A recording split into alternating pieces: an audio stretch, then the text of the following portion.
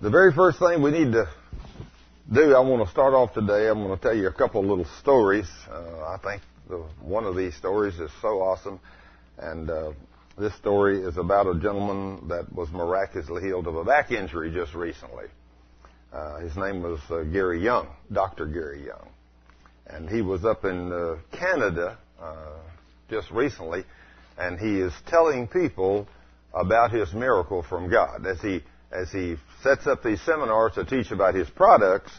And one of the men in our church was there at this seminar, and he heard him because he's involved in these products that they sell.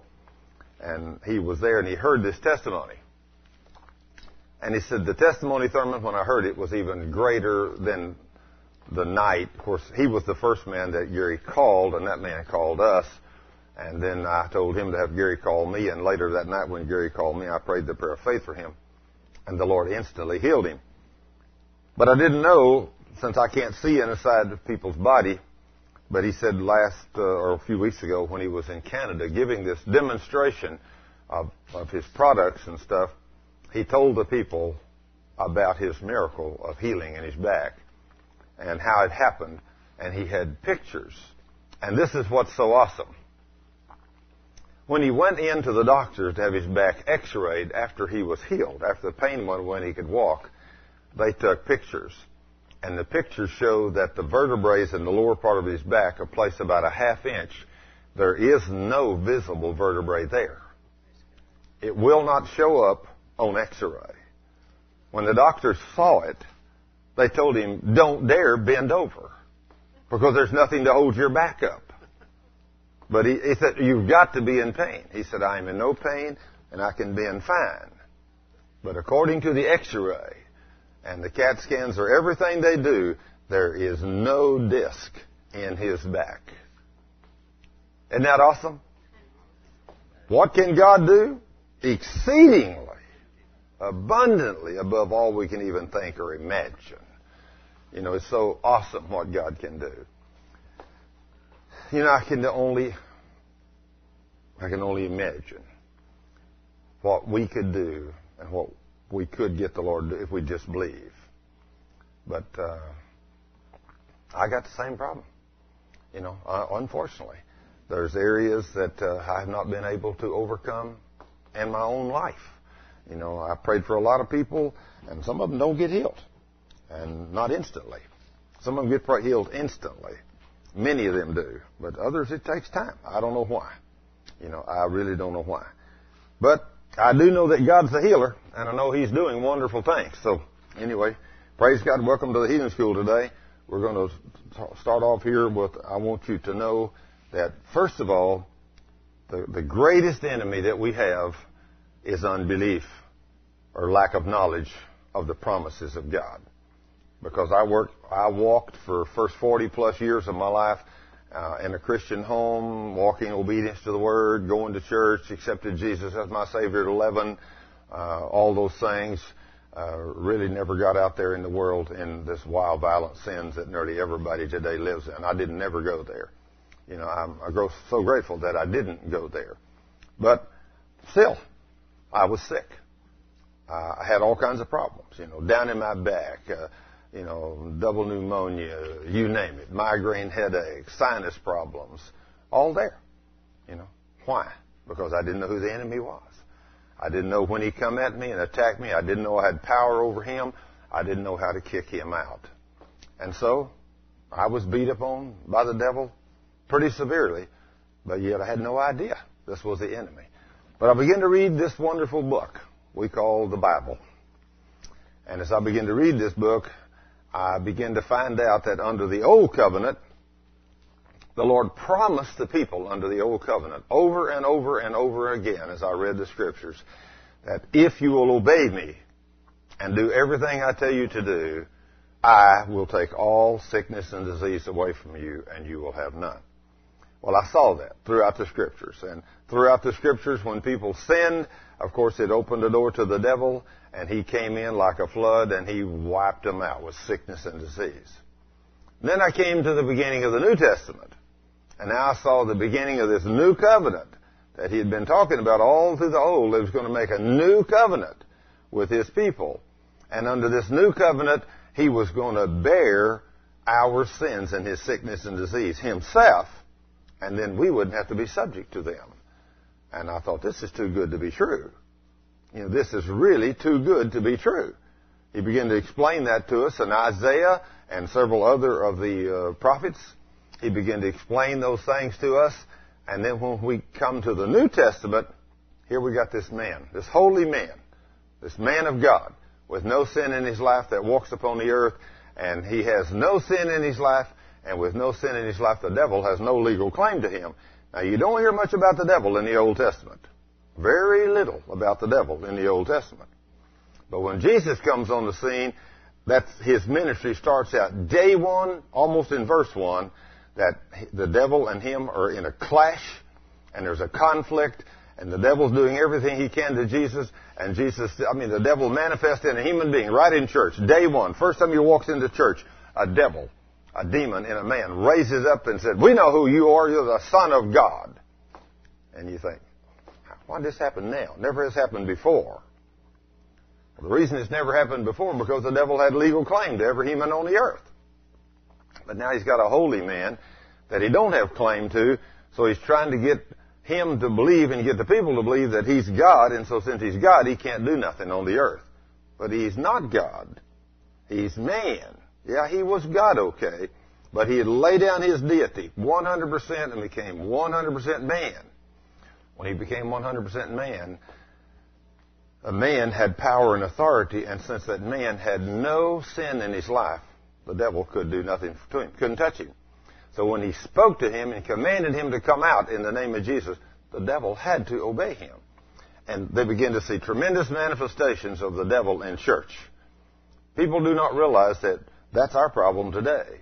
We have demons living in us. And these demons get in because of sin. Now, who knows how many of those things that you're going to accumulate as you live a life of sin.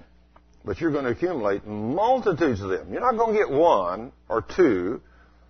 You take the two men that lived in the Gadarenes, Jesus cast out a legion out of those two men.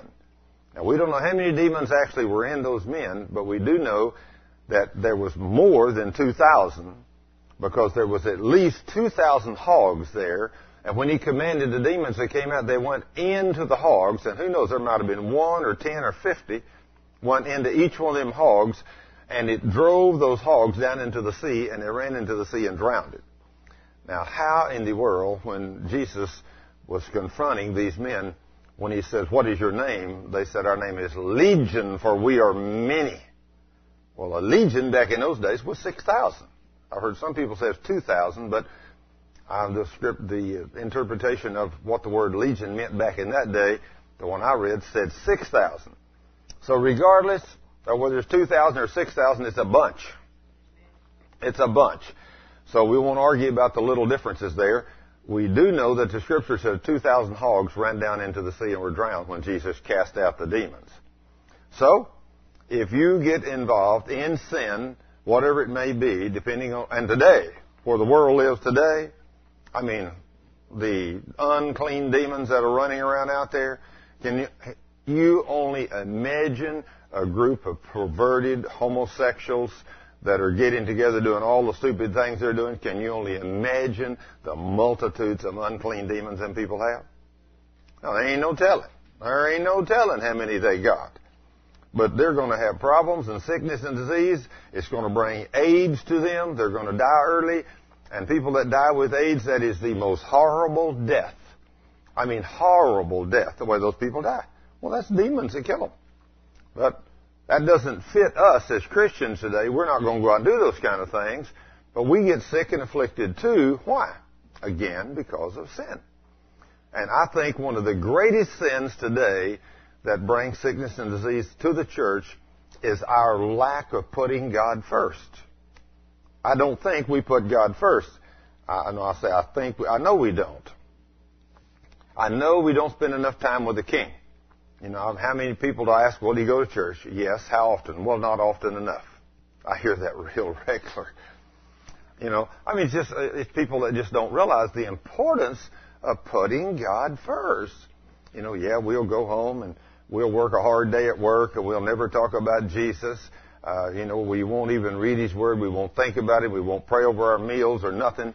And we come home in the afternoon, and as a man, and your wife has made you a dinner or something, and you sit down with her maybe and have an evening meal or whatever, and then you go down and plop yourself down in front of the TV with the Dallas News, and you read for an hour or two as you watch football or whatever till 10 o'clock. You watch the 10 o'clock news, and finally at 11 o'clock you go to bed.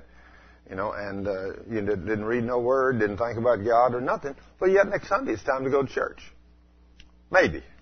If it's not nice weather. If it's nice weather, we go to the lake. We go to Sunday when it's, a little dreary weather or whatever. Can't go to the lake, can't go fishing. Those kind of people are going to come down with sickness and disease. I can guarantee you. Because they're not putting God first. Well, when you begin to understand the importance of putting God first and you start putting Him first, you can still have sickness and disease if you're not careful, because the enemy will come by to you. And I'll tell you another story right here about a story a man just shared with me just this week. He said, I was a man that loved God, went to church, and he was a Assembly of God, I believe it was, or Pentecostal or whatever. He married a little woman that was a Baptist. And, of course, when he married her, he knew that what he knew, she didn't know none of these things because they didn't teach them to her in the church she went to. So she knew a lot about salvation, but the rest of it she didn't know much about because they just don't teach it. So anyway, he said, when I got married, he said, we'd go to church, and my wife went to the Assembly of God with me, and I think they had 3 or 4 or 5 children, whatever, over the next few years. And they got older, and as they did, he loved God, went to church, but church on Sunday. Maybe on Wednesday night, but, he's working the rest of the time. He's not studying the Word. And then he said he knew God called him to go into a healing ministry. He just knew that. His wife had the same feelings, but he said, I ain't got time to do this. I don't have time, to get involved and study the Word to learn how to be a healing minister. Well, if God calls you to do something, if you don't do it, you're in trouble, you know it? And so sickness and disease began to come to his body. When the sickness and disease began to come to his body, he said somebody told him, you need to listen to this CD I've got about this Baptist guy. And he said, a Baptist guy about healing? He said, yeah. He said, forget it. Them Baptists don't know nothing about healing. So he said, I wouldn't even listen to it. So I wouldn't take it. See, we're unfortunately, us as Baptists, we're known because we don't believe in these mighty miracles of God. So we're known like that. We're known to be the teachers of salvation. But, when it gets to the rest of it, well, demons and sickness and healing and all that stuff, we're not very involved in that at all. And we're known like that. We're known once saved, always saved. The Baptists are known for that. Let me tell you, that ain't true either. I guarantee I've learned that's not true either. So we've made a lot of mistakes as Baptists. People will argue with me on that, but that's okay. That's okay. But anyway, this guy, he said that he was standing in church. I mean, just think, he's standing in church with his hands worshiping and praising God. Now, he's got a problem, a hemorrhoid problem, what it is, and he's bleeding. He has a problem bleeding. And he said, I'm standing there worshiping and praising God, and all of a sudden, I'm just praising and worshiping God. And all of a sudden, I felt a warmth come right down and just hit me right on top of my head, go right down through my whole body. And he said, man, I knew I was healed. That's it. God touched me right there. He said, I had a supernatural feeling. And said, no more blood, no more hemorrhoids. Everything's perfect. He said, I went along for 6 months. Everything's perfect. He said, somebody had told him about me, and I'm not sure that this is where he come into this or not. But anyway, as we talked about this, he said, I've now for sure learned about how you teach about how demons always come back for a counterattack. And he said, I didn't know much about this at the time, but he said 6 months after this, one day I went to the bathroom. When I got up, the stool was full of blood. I thought, oh my goodness, am I in trouble? So he said, I called my wife. She's a nurse. She immediately set up an appointment with him with a doctor. And he went to a doctor. The doctor checked him. The doctor said, this is bigger than me. You're going to have to go to a specialist. But you may definitely have a problem. He said, I walked out of that room, said that they made me an appointment with another doctor. He said, I walked out of that room, I walked out of that hospital, and I stopped out there and I said, Lord, I know you healed me 6 months ago. It's a done deal. If you heal me, I'm healed. There's no doubt in my heart. It's done. I don't care what kind of symptoms I had. I don't care. I don't know what brought these on. But if I'm healed, I'm healed, and I ain't going to another doctor. I'm just going to go back to work, and I'm going to have no more problems in the name of Jesus. He said, to this day, years later, I have never had a reoccurrence of a drop of blood come out of my body. Now see, he believed God. See, here's what the Lord tells us in His Word. In James 4:7, He tells us, submit yourself to me, resist the devil, and he will flee from you. In James 4:7. Now then, I don't think we understand. We read that, we even got that memorized, but we don't know what it means. If we submit ourselves to God, then that means we're His children, we know Him, we love Him, we read His Word every day, we go to church, we praise Him, we thank Him, and everything we do, we sit down to eat or drink something, we praise Him and thank Him for it. We give Him the glory for everything we do every day of our life. Not just when we feel like it. It becomes a routine way of life for us as Christians to give God the glory. Every day. To do nothing except in prayer and thanksgiving. Everything by prayer and thanksgiving. So, when you start doing that, you've submitted yourself to the Lord. Now then, you remind the devil, when you've submitted yourself to God, the revelation will come that He bore your sickness and removed your disease. So if the Word of God makes this promise, of course, He told us this in Isaiah 53:4 and 5. When you go back to Isaiah 53:4 and 5, if He bore your pain and He bore your sickness, then, you have to stop and think about it like this. If Jesus said He was going to do that in Isaiah 53, 750 years before the coming of Christ, and then when Jesus came on the scene 700 plus years later, and then He wrote for us in Matthew 8:16 and 17. Matthew 8:16 and 17 says, when evening was come, He went about casting out devils with His word and healing all that was oppressed of the devil. And this was to fulfill what was written by Isaiah the prophet himself. You might get your Bible and open it to Matthew 8:17 and just see if your Bible says this. Because if you don't know these scriptures, you need them hidden in your heart. Because if you want to walk in divine health, you're going to have to learn who the enemy is, and you're going to have to learn how to overcome this beast, and the only way you can overcome him is with the written word of the living God. If you don't have this word hidden in your heart, you don't stand on this word yourself, I can assure you, if you don't stand on it and claim these promises every day, many times a day, I'm going to guarantee you will not be able to walk in divine health. And that's where we all want to walk, is in divine health. You don't want to have to receive healing. You want to walk in divine health. That's where you want to walk. And that's where, but it definitely takes some effort to do it. I mean, it takes effort. Lots of it. But in Matthew 8:17, it says, this was to fulfill what was written by Isaiah the prophet. Himself, Jesus, bore your sickness and removed your disease. Or He bore your infirmities and removed your disease. Now, if Jesus, think about this. I used to think about this when I read it. I think if Jesus Himself, if He bore or took away my sickness and removed my disease, then why in the world do I have it? You ever stop to think about that?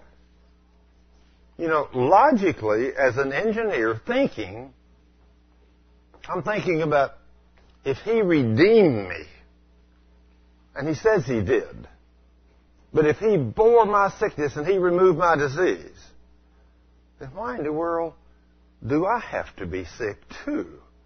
There's not any use in me and Jesus both having to be sick. If He bore my sickness and removed my disease, then why don't I just say, Lord, I'm going to let You have it. You can take it. Since You've already bore it, and you've already paid the price for my sickness and disease, then there's no use in me having to bear it too. So, Lord, by faith, I am receiving that promise that by your stripes I am healed. I'm going to walk in obedience to your word, and so from this day forth, I'm never going to be sick again. Now then, did he say that in Matthew 8:17? Did he say himself? Himself, Jesus? He bore your sickness or your infirmities and removed your disease? Did he really say that? Well then, if he done it for you, if Jesus done that for you, then why in the world do you and I have to be sick today? Well, the reason we're sick today is because we really don't know and believe these promises. You know, I mean, the Lord tells us lots of things to do in His Word, and we don't believe Him. We do not believe Him. Now then, I'll tell you something that's one of the hardest things in the world for me to overcome. I mean, you're going to see it in your own self. Just like yesterday I'm out trying to buy parts and get stuff done, trying to get some cars going, trucks going, and all kinds of stuff, trying to get stuff for the house and all kinds of stuff, and I'm all over the place running and everything. And I called a little girl, or it happened to be a little girl, at a parts house, and I had a list, and I told her what I wanted, everything. And she had everything but one hose. I said, no, and told me what it costs, everything. So I said, okay, no problem. I said, put all that on that list, pull all those parts, and I'll be right over there to get them. I got over and walked in. Nobody knew about it. Now, I didn't take my list back with me again. Now, I got to remember this list from memory. I walked in, and I said, well, I want to know who the girl was I talked to. Well, they finally found her. And she remembered some of the things, and I remembered some of the things, but there was about 5 items on my list. They didn't have it all. You know? Now, you know what we do when we go like that? None of y'all like me. I start to walk out the door, and I'm thinking to myself, well, see if I ever come back in this place again. No, I'm sure none of y'all ever done that but me, right? I'm sure y'all say, oh, praise God, thank you for all these wonderful tests and trials, Lord. Bless your holy name. I'm just walking in love. No, it's so easy to get off grumbling and complaining, isn't it? It's too easy. So I'm having to catch myself. Oh, Lord, I repent. Lord, as soon as they come out of my mouth, of course, I'm just lightly saying this as I go out the door. I don't want nobody to hear me, see. But then I go over to the electric place. I called the electric house, and I said, you have a heater? And the guy said, yeah. And I said, I need a 1,500-watt electric, 115-volt wall heater. He said, no problem, I got one. I said, how much is it? He said, $33. I said, good, I'll be right over to get it. I go over and I walked in and I said, you got that heater? He said, what heater? I said, the electric 1,500-watt, 115-volt that I called about, in-wall heater. Nobody even knew what I was talking about. So I go over and look it up in the book. And, I mean, same company. You know, I mean, I've been there lots of times, so I'm not at the wrong place. They finally find the heater. He brings it up and puts it up there. And he says, there it is. What you wanted? I said, that's what I wanted. Wall heater, 1,500 watts. That's it. Broom. Same company name, everything. And he said, that's $55.40. I said, $55 worth of $33. Well, I don't know who you talked to, but said it's $55. I said, it's getting to where you can't talk to nobody that knows what they're doing anymore. By this time, I'm almost right here. Anybody ever get there? Any of y'all ever have this problem besides me? So I thought to myself, okay, $55. I'll pay the $55. And I walked out the door and I thought, Lord, how easy it is just to... Lord, I said, Lord, you know, I wanted to just reach up and grab them two guys and say, what are you guys doing? You know, but you know you can't do that. How easy is it to step into grumbling and complaining? How many of us have done that? Anybody done that this morning since you come to work? Or before you got here this morning? Some of you have this morning. That's so easy for us to do. Well, do you know that in Philippians 2:14 the Lord says do all... In fact, somebody turn to Philippians 2:14 and see what He said to do and what not to do in Philippians 2:14. And see if this could possibly have any effect on us being sick or afflicting us. The average person will say, that couldn't make me sick. But let me tell you, it can. Guarantee. Philippians 2:14. I want you to turn to Philippians 2:14, and I want you to read, and I want you to see what the Lord said you and I are supposed to do, and I want you to find out that virtually none of us do this. It's so difficult, and I know it's in there, and I have as much trouble as anybody else. And yesterday, I was put to the test time after time after time. It's tough. It's tough. What did Philippians 2:14 say? Uh-oh, somebody laughed. 3 or 4 people laughed. Now, you must have read that. Do all things without murmurings and disputing. Oh, do how many things? All things. Now, wait, what does all mean? Oh, my goodness gracious, that means we're all in trouble, don't it?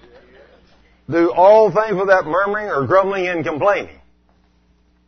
Now, how many things am I supposed to do without grumbling and complaining? Now, if I keep grumbling and complaining, if I don't repent, if I do step off into that world of grumbling and complaining, and how many of you done that before? If you don't hold up your hand, I know you're lying. So that's why I had both of mine up. I want to make sure the Lord knows. Lord, I ain't lied. At least I'm saying I know I grumbled and complained every once in a while. But we've seen this many times. We've seen many times that when people grumble and complain, it will bring sickness and disease to you. Now then, it will attack you in the area you're using to grumble and complain with. Whatever it is. My honey buddy's holding her hand up here. We went up the other day to Omaha, and they didn't put the tapes out like she wanted them or something, and so she done a little grumbling and complaining. And I'm telling you, the devil hit her in the throat. He attacked her. She hadn't had a problem like this since we've been married, but boy, he hit her in the throat. And so all you can do is say, Lord, I repent and pray. And see, and the Lord, I think about the times, that God told us what to do in His Word, and we don't do what He says. He tells us to love one another, doesn't He? I command you to love one another. You know how hard it is to walk in love to all people all the time?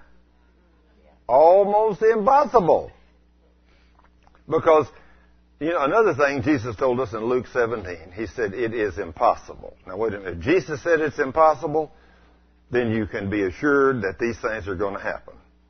He said, it is impossible, but that offenses will come. How many of you have ever been offended in your life? Every one of you. You've been offended because somebody didn't meet up to your expectations. That's what an offense is. I told my son the other day, I said, son, I am trying my best to get to the point where I expect nothing of nobody. But you can't get there? You know that? I've tried it. You cannot get there. You just can't reach a point where you expect nothing from no one. You can't live there. I found out that's impossible. That's impossible also. Jesus told us it's impossible except offenses will come. So when the offenses come, you just got to get over them. They're going to happen. They're going to happen between everybody you know. Even the ones that are closest to you, your wife, your children, the people that work with you. They're going to do things that you're not going to like at times, or you would have thought they could have done something different. And probably the same way with you. They expect you. Like I've told many people, I've told this many times. When Cheryl used to be a member of my church, going to my church, she looked up there and said, I wondered what it would be like to be married to a perfect man. Here is a holy man of God. He must be perfect. Well, she married me and found out I'm far from perfect. So when you live with someone, after you get married, then you find out they ain't perfect. They're a human being. Y'all know where I'm coming from? All of you went with your mate, your husband, your spouse, your whatever. You went with him probably quite a while. A few weeks, a few months, a few years, some of you. And then you got married. So even to those of you that went together 4 or 5 years, just like Cheryl's daughter the other day, Christy, her and her husband went together for like 5 or 6 years or something. A long, long time. Never had a disagreement of no kind. and they got married. And the other day, she was telling us, I can't believe this. I can't believe this. We had our first serious disagreement. Hey!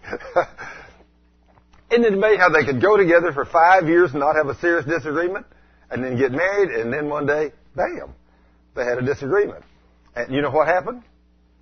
I'll just tell you.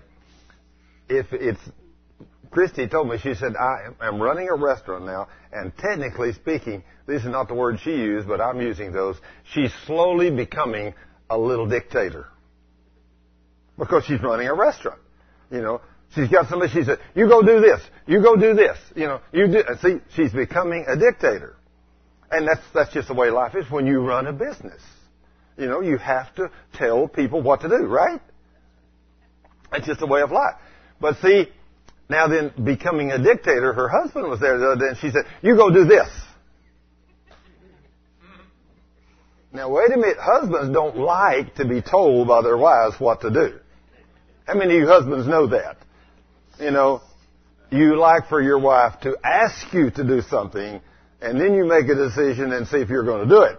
But when she starts dictating to you, go do this, and after about the third or fourth time, that's it. He lost his cool.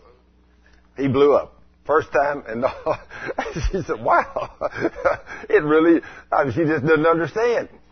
But that's normal. That's normal.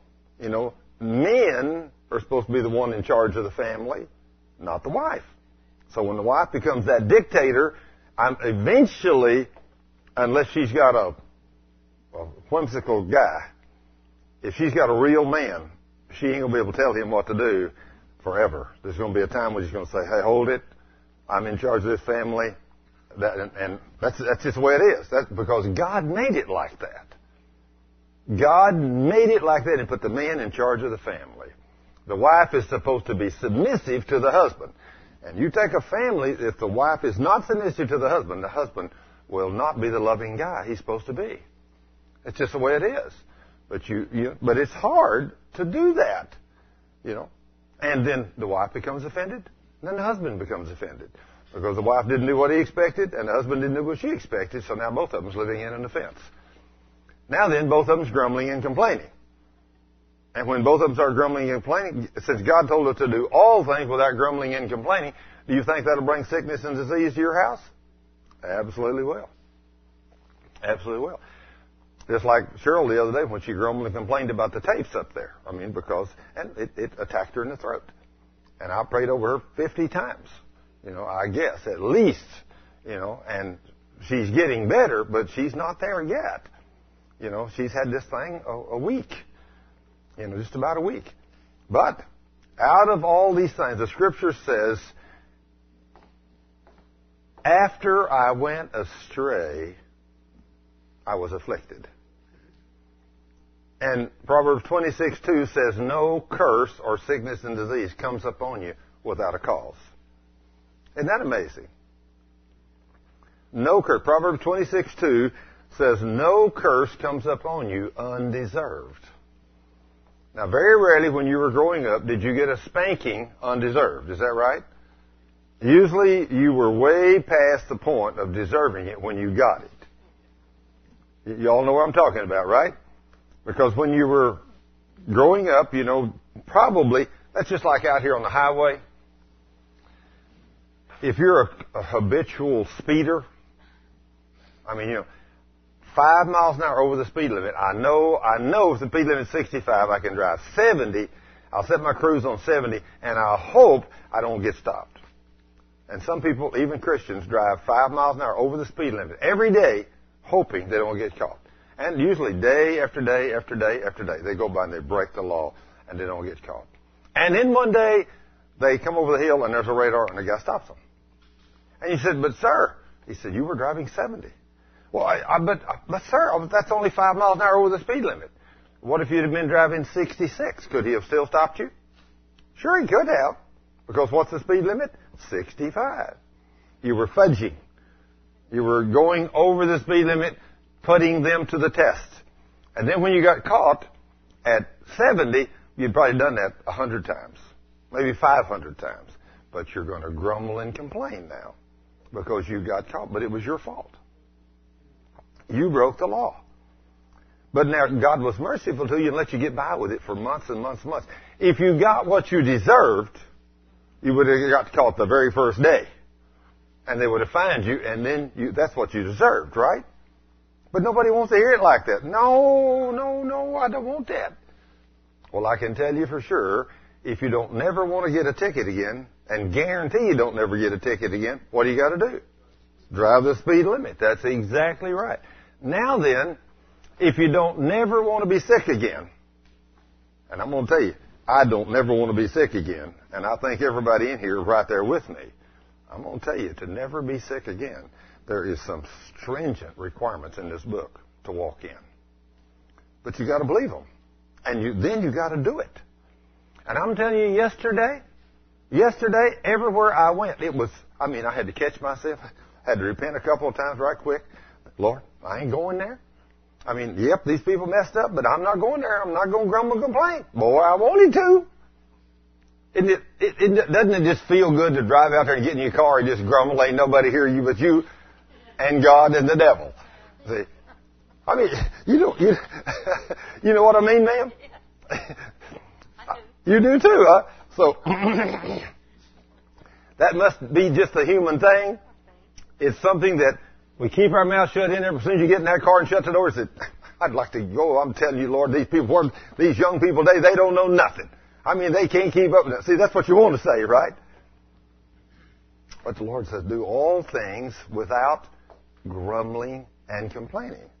Now then, the first time you do it, you may not get sick. The second time you do it, you may not get sick. And then you may be like that sign I saw, I forget where we were here a while back, one of them great big giant billboards up there. And it said, if you think the traffic lines are long now, just keep grumbling, God.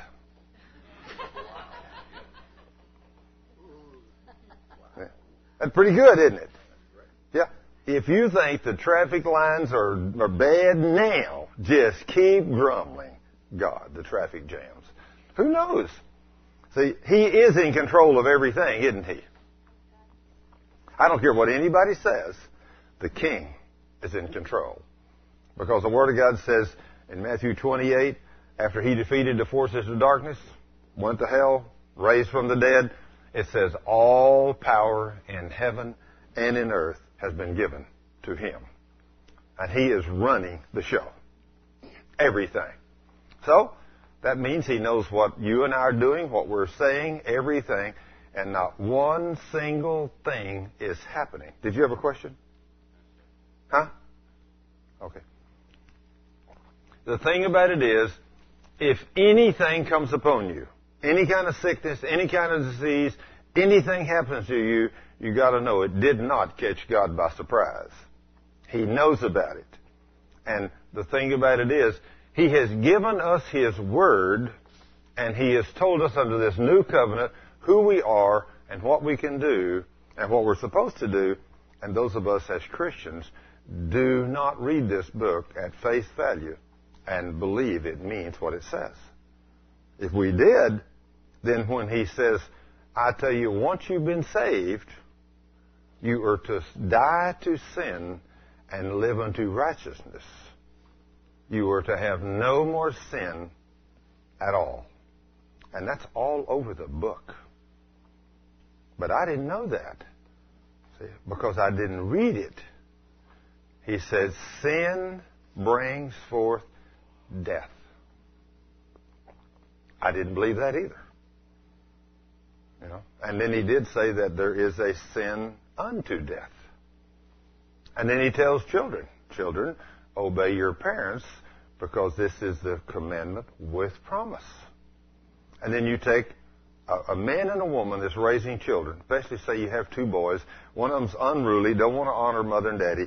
The other one is unruly, and he honors mother and daddy. And if you don't demand this one honor you, you're doing your son a very serious injustice. Because if he does not, if you don't demand that he honor you, if you don't walk in integrity and demand that boy honor you, you are cutting that boy's life short by allowing him to dishonor you. Because the Word of God says, that if we don't honor our parents, it will cut our life short. And so you take two sons, and of course that goes for girls too, but you take two sons and they're growing along here, and one of them gets to be 40 or 45, and he's just as healthy as he could be, and the other which dishonored Daddy at 40 or 45, he had a heart attack and died. Just a coincidence. No, it was not a coincidence. That sin, there's no sin or no curse comes upon us undeserved. So when something happens to us in life, according to the Bible, there's a reason. Now, how many of us get what we deserve? None of us. None of us get what we deserve, because I'm going to tell you, I go back and I look at what I consider a clean life that I live with God all my years coming along, because I never got off on nicotine, I never got into drugs, never got into alcohol, never got into sex, never done all those things. But I think about how many other areas I did miss it. Now then, if God wasn't very, very compassionate and loving and merciful, here's one boy right here wouldn't be standing here today. He'd have been dead a long time ago. You know where I'm coming from, right, brother? You would have been there too, right? I don't care how clean a life you lived. But then you wonder about those that smoke, and you think about men that will come to your healing schools that have smoked for 30, or women, I've had them both ways, that smoked just nicotine, just right off the shelf cigarettes. Not talking about, the other stuff that you can get that's devastating to your body. Just regular nicotine. I've had people come with lung cancer, emphysema, everything else, and then you find out they abused their body for 30 years with nicotine. And now you wonder why you got cancer? Hey, it looks like we would be smart enough to not smoke them things, doesn't it? Doesn't it? But obviously, the enemy gets through to us. Smoking, eating, you name it, he gets through to us in so many ways. And, of course, that's what he come to do, isn't it? Steal, kill, and to destroy. Why is it, that and one of the biggest sins out there today, especially with the young people, it's sex outside of wedlock. Why is it that so many people do that? Why is it that so many people in the church, I've seen people in the church leave their mate and go live with somebody else. And even bear children with somebody else not married to them. It's obvious they don't believe this book. Because, in fact, people ask me, I had a woman ask me a question the other day. They said, my son, he's saved, or at least he says he is. He went to a Baptist church and got saved. But he only went to church for about a year or two, and then he got back in the world, and now then he's out there drinking and getting drunk, and he's living with a girl, and he's not married to her, and said, I confronted him about this, and he said, Mom, I'm saved, I'm okay, if I die, I'm going to heaven. I want you to turn to Galatians 5. And I want you to see what the Word of God says in Galatians chapter 5. And then I want you to tell me what you think is going to happen to this boy if he dies in this sin. Turn to Galatians 5.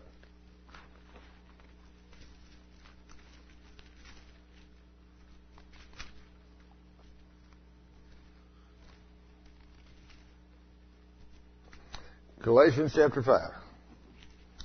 When you get to Galatians chapter 5, I want you to read some scripture for me. And let's start with verse 19. Somebody that likes to read, somebody out loud, I want you to read those verses. I want to hand you a mic. And I want you to read those verses for me. Who would like to read them for me? Oh, here, we got somebody up front. Galatians 5:19 through about 22, I think it is. Now the works of the flesh are manifest, which are these: adultery, fornication, uncleanness, lasciviousness, idolatry, witchcraft, hatred, variance, emulations, wrath, strife, seditions, heresies, envyings, murders, drunkenness, revellings, and such like, of the which I tell you before, as I've also told you in times past, that they which do such things shall not inherit the kingdom of God. Okay.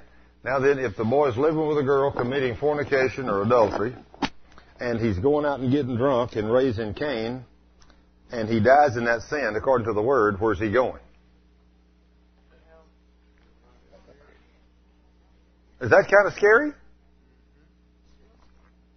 You see, we read that, but we don't read it. Now then, if you read that, if I read that, and I really thought that meant what it said, you know where you would never catch me in none of those things? Because if you was to go out and commit adultery, or you were to go out and start getting drunk and doing all those things, if you died in that sin, would what you've done, see, you were living in whose world? The devil's world. You were not living in God's world, so it's bringing sickness and disease to your body. It's destroying your flesh, and if you die in that sin, even though you say you're a Christian, according to the Word now, the Word says, Paul was clear there, says, you shall not inherit the kingdom of God. Is that what he said? See, the other day I was talking to my staff. I said, you know, I'm going to start teaching these things in my church, my Bible studies, and my healing schools. And one of the women jumped up and said, praise God. I said, well, why is that? She said, when I was 18 years old, I was living with a boy I was not married to. She said, we started going together. I was a Christian. He was a Christian. We went to church together. We praised God together. We sang Christian songs together. And we got to going together, and so we fell in love. And it wasn't long. We decided that, you know, we would get married, but in the future.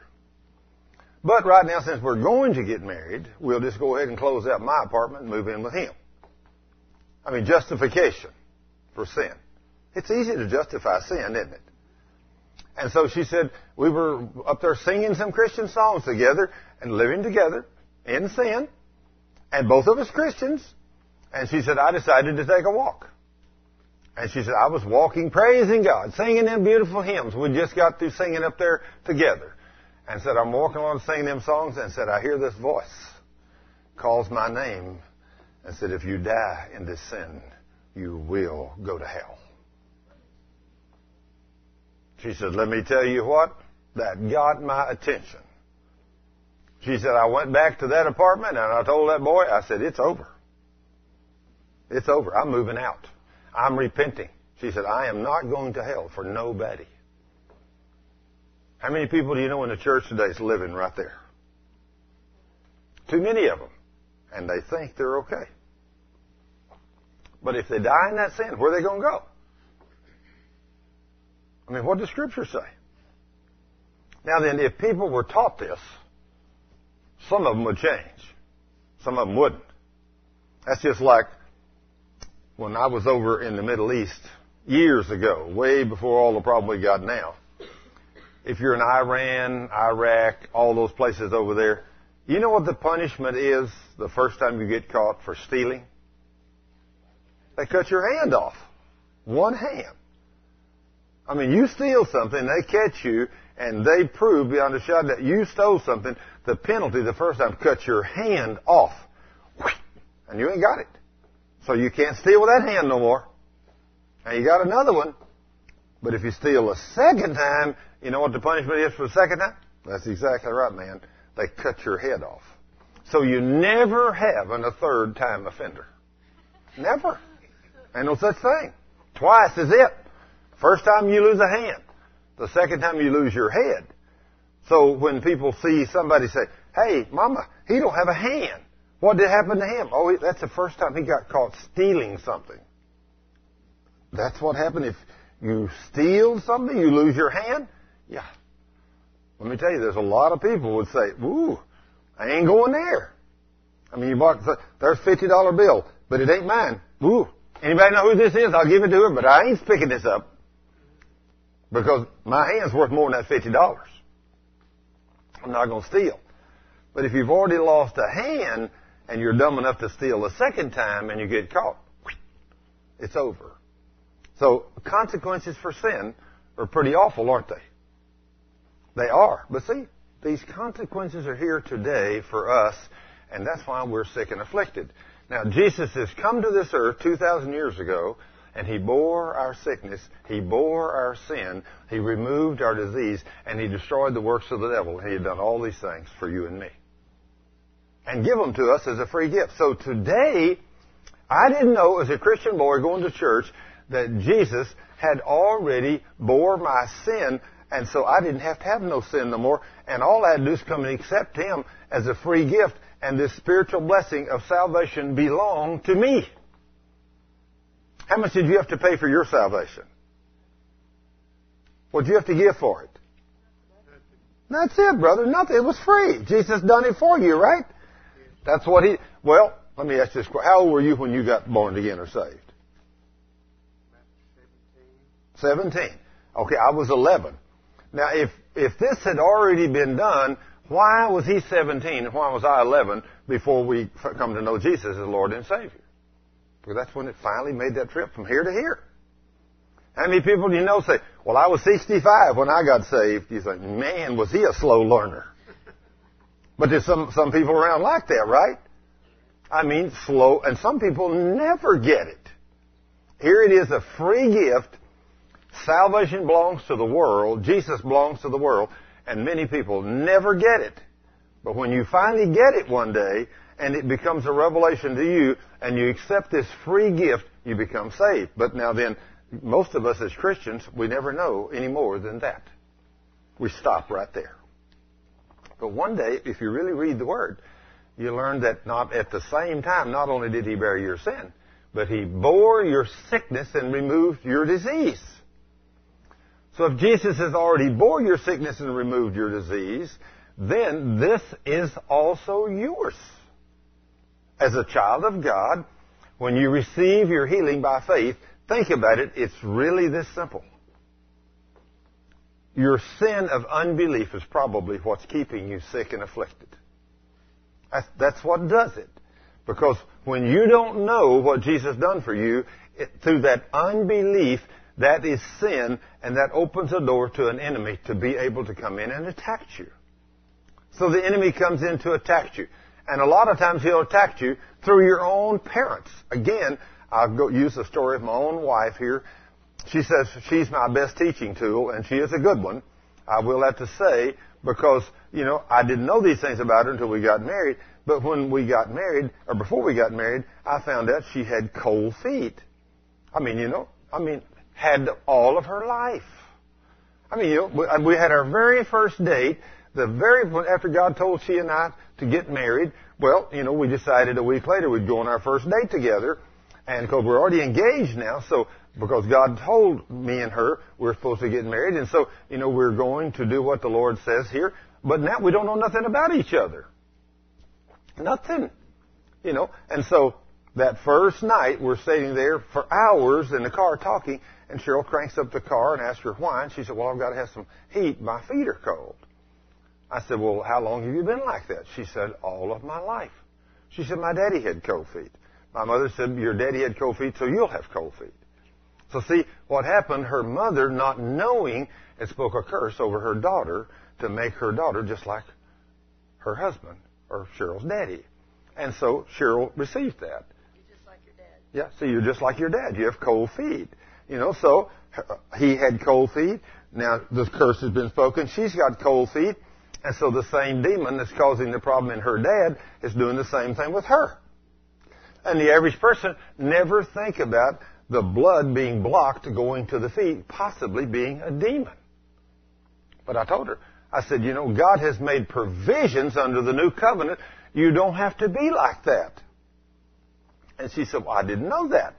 Well, now, see, she'd been coming to my church for 2 or 3 years. She'd been listening to me, but this had never made this trip from here to here. So I told her, I said, well, if you don't want to have cold feet, I said, just kick your shoes off and throw your feet over the console there, and I will pray for you. Because as children of God, walking in obedience to God's Word, I want you to go to this magnificent promise that I'm going to use on Cheryl's feet, and it's in Matthew 18:19.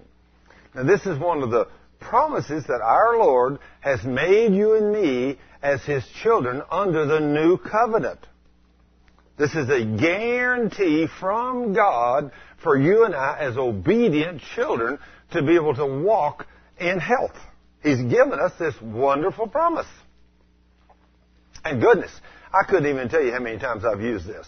I bet everybody in our ministry center uses this on a regular basis now.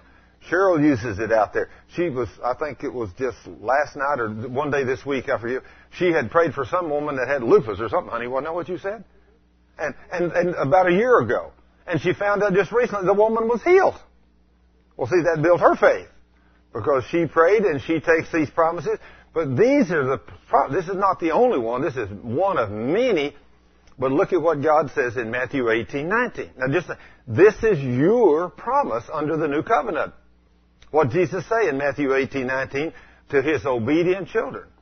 Again, I tell you that if two of you on earth agree about anything you ask me for, it shall be done for you by my Father which is in heaven.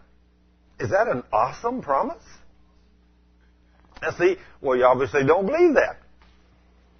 Now, out of a lack of knowledge, her family didn't know those things. But let me tell you, out of a lack of knowledge, my family didn't know those kind of promises either. We never used those things. We never called God in remembrance. We didn't know what we were supposed to do. But Cheryl's family was no different. Hers didn't know these things. Mine didn't know these things. But one day, years and years and years later, when I began to read the Word and began to see these things, I thought, what is this about all these wonderful promises under this new covenant? What can I do with these promises? Now, wait a minute. That promise right there says, if there's two of us on earth, we can ask Him for anything, and He'll do it. Didn't He say that? Isn't that pretty awesome? So, I told her, I said, we're obedient. We're God's children. I said, so I'm going to pray over your legs and your feet. And, of course, she kicked them over that console, and I began to caress her legs from about the knee down. I began to rub them. I began to rebuke the devil. I commanded that beast, the devil, which is blocking the blood flow in her main arteries, to get out of her legs in the name of Jesus. Then I asked the Heavenly Father to let those arteries and veins flow perfectly like they're designed, so the blood will flow down through her feet and legs, so her legs and feet will not be cold, in the name of Jesus. I said, what did He say I could ask for? Anything. Well, see, God does miracles and He does healings. The miracles is what we love. That's what oh yeah, she'll agree with that. Oh, Lord, I need another miracle right now, Lord.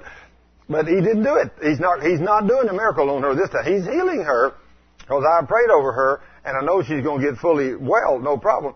But most of the time when I pray over my wife, God does a miracle for her. Most of the time. And that's wonderful, and I love it. And she does too. But this night, when we're there sitting down in that car, 4 o'clock in the morning, and here I am praying over her legs and her feet, when I quote the Scripture to the King and ask Him to open those arteries and veins, and I thank Him for it, then I say, now, Cheryl, do you agree with this prayer? Because the Word says we've got to be in agreement. And she said, I agree. I said, well, then thank the Lord for healing you. She said, Lord, thank you for healing me.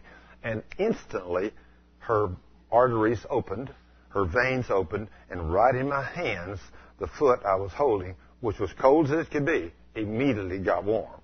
She hadn't had a problem with cold feet or legs since that. Never again has she had a problem. But now see, out of a lack of knowledge, she could have been like that all of her life. She could have went to her grave like that. She could have lived to be 100 years old and then died and went home to be with Jesus and had cold feet and legs all of her life. But see, there's a lot of us have things wrong with us that we don't take these promises and stand on them. Like the man I told you about a while ago with the problem with the blood. See, the enemy come back for a counterattack on him and almost got through to him. Now then, if this man had not believed the promises of God, when he went to that first doctor, and the doctor said, this is bigger than me, you're going to have to go to a specialist. If he'd have went to that second doctor, that specialist, and the specialist said, we're going to check you, we're going to have to do surgery, we're going to have to cut you open, we're going to have to do this, this, this, and this, that guy might even be dead today. Do you know that? Yeah. Might very well be dead. Because we do not believe these mighty promises. When Jesus, He makes these awesome statements. In fact, I was just talking to a man this morning. And as I was talking to him, he said, Thurman, how old are you? Are you 65? I said, no, I'm 67. He said, boy, you sure look good to be 67. I said, well, hey, I said, I got a promise in there that said He renews my youth like the eagles. So if He renews my youth like the eagles, what am I going to do? Say I'm old and wore out? No. Absolutely right, brother. I'm young and I can do all things through Christ which strengthens me. You know, I mean, when you stay up to 1 or 2 o'clock or even 3 o'clock nearly every morning and get up at 9 o'clock in the daytime and go to work, I'm telling you, you better know somebody that's your strength. Guarantee. You know, you can't keep going. But that it just seems like there is not enough hours in the day for me. It's almost always 11 or 12 o'clock at night before I get through working. Then I go and read emails till 1 or 2 or 2:30, and then I go home and go to bed. And then I get up in the morning and go do something else. I'm telling you, I couldn't do that when I was young, but I can do it now because then I didn't know these promises. Didn't know the promises, but the promises are there. But somebody told me something the other day, and they're probably right. Said, Thurman, I want you to start getting more rest because even God rested after He worked 6 days. So if God rested after work 6 days, He said, you better start taking more rest too. I said, okay, I receive that.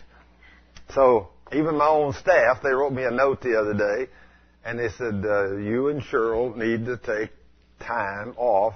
Said, we've kept up with you for the last 10 weeks.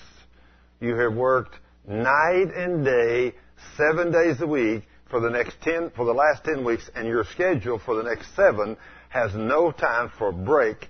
You're working 7 days a week, 14 and 16 and 18 hours a day. You've got to have some rest.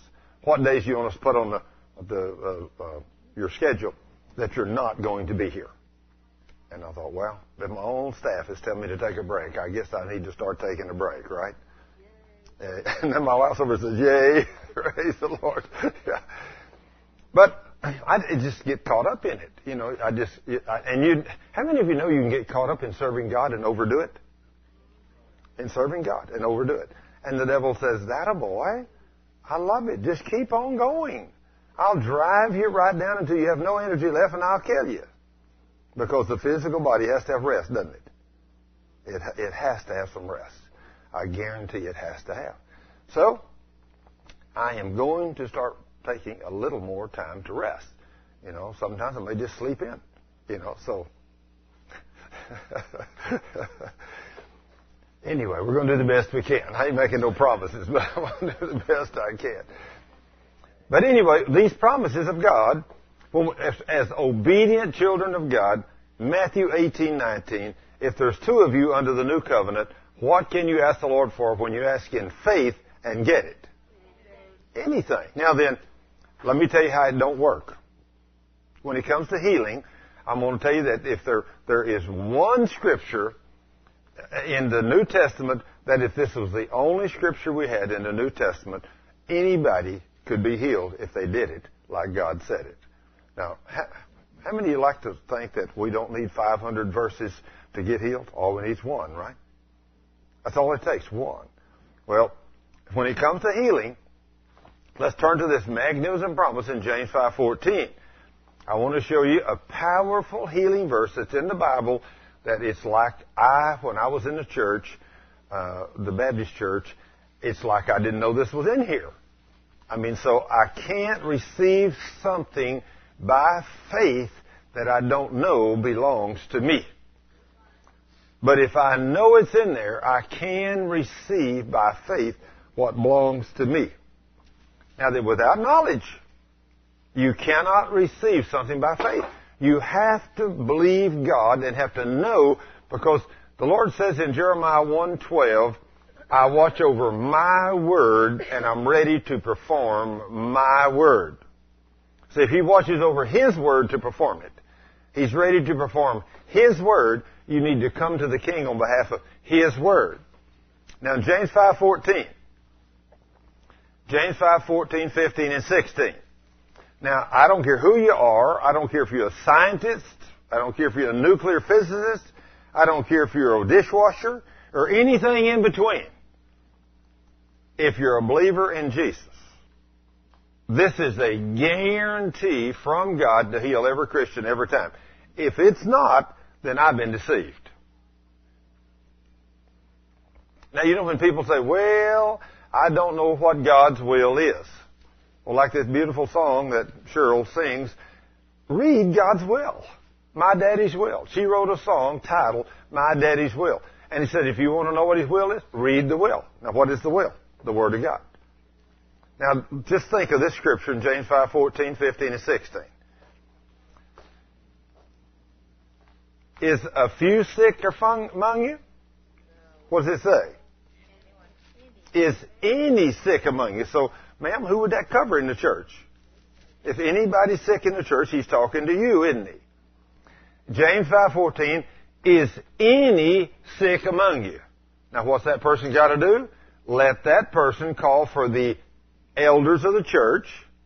Let them pray over them and anoint them with oil in the name of the Lord. Is that what it says? Yes. And it says that prayer of faith will heal the sick if it's God's will. Is that what he said, J.C.? Absolutely not. Absolutely not. And he said that prayer of faith will heal the sick. Did he not? Shall. That's right. The prayer of faith shall heal the sick. And, and Thurman will raise him up. What did he say, Kathy? And who's going to raise him? Oh, the Lord was going to raise him up. Just think. I don't know about you, but if I read that, if I'm reading that right, that is according to His will. It is written in His will, and that is a guarantee from God to heal anybody that comes to Him for healing. Is it not? Is that a guarantee? Well, then why would we turn around and say, well, if it's God's will, I'm going to pray this prayer of faith. Now, Lord, if it be your will, will you heal so-and-so? Now, you're not praying that in faith when you do that, are you? No. Put the condition on it. We put the condition, don't we? God didn't put one on it, did He, brother? No, He didn't. God says, is any sick among you? So far, He has not put a condition on it. Now, He does in verse 16. But in verse 14 and 15, He does not. Is any sick among you? Let him call for elders of the church, have him anoint him with oil, and the prayer of faith shall save the sick, and the Lord shall raise him up. And if his sickness is due to a sin, I, the Lord, will forgive the sin. Therefore, confess your faults or your sins one to another, that you may be healed. Is that what he said? There's the requirement. Another requirement. So therefore, confess your sins one to another. So if you've got a sin, and you know you got a sin, and you're sick, then you're supposed to confess your fault or your sin one to another, that you may be healed. And then he says, and therefore pray one for another, and the effectual, fervent prayer. Effectual, fervent. Okay, this would be an effectual, fervent prayer.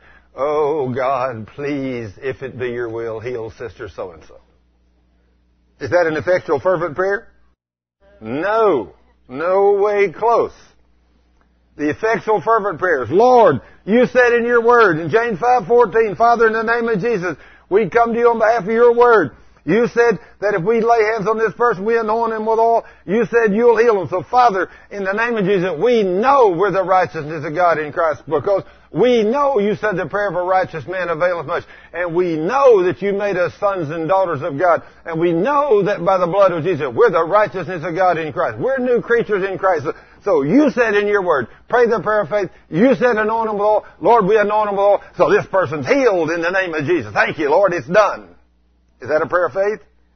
Yes, that's a prayer of faith. You said it with thanksgiving. And you say, Lord, it's done. Guarantee it's done.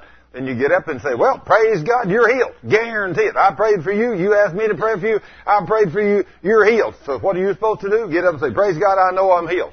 And you get up and start going and say, I'm healed because the Word of God says so. The Lord said He sent forth His Word and healed me. So I'm healed, praise God. I confess my sins. I'm not going to walk in no kind of sin, so I'm healed. Now then somebody said, well, you sure don't look any better than you did. You say, I still feel just like I did too. I don't feel any better, but I know I'm healed because it's written in the Word. Somebody said, that's the craziest thing I ever heard in my life. But when you get to the back door, maybe quicker. Or maybe the next morning. That's just like people I've had come here, and I pray the prayer of faith for them. And many times, they say, you prayed the prayer of faith for me. I listened to the healing school. I didn't feel a thing. I went home. I drove home. I just as bad. I got up the next morning. I felt just as bad. I couldn't hardly stand up. I thought, but the Word says I'm healed. So the Word says I'm healed. Thurman taught me the Word. I believe God. And woke up the next morning, woke up and said, wow, like a brand new man or a brand new woman. Or maybe the first day. We've had them do that many a time. Sometimes it's taken a week. Their confession, I know I'm healed, praise God, because it's written in the book. I'll tell you right here a story about a man that had TB. He was a preacher. He come down with TB. And of course, whenever he got the symptoms, he said, I believe I have TB. He goes to the doctor. Naturally, the doctor says, you have TB and it's uncurable. So he goes and they're telling everybody, I got TB, and the doctor said, I'm going to die shortly. Now, everything in the world is wrong with his confession. Everything's wrong. See, power of the tongue.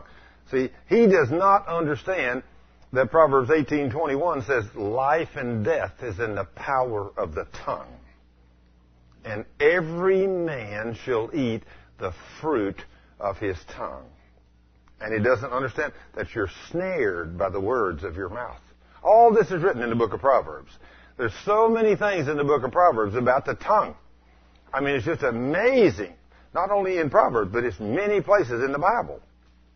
What you can do and the power of your tongue. So this preacher, he began to confess with his tongue, I got TB. I'm going to die.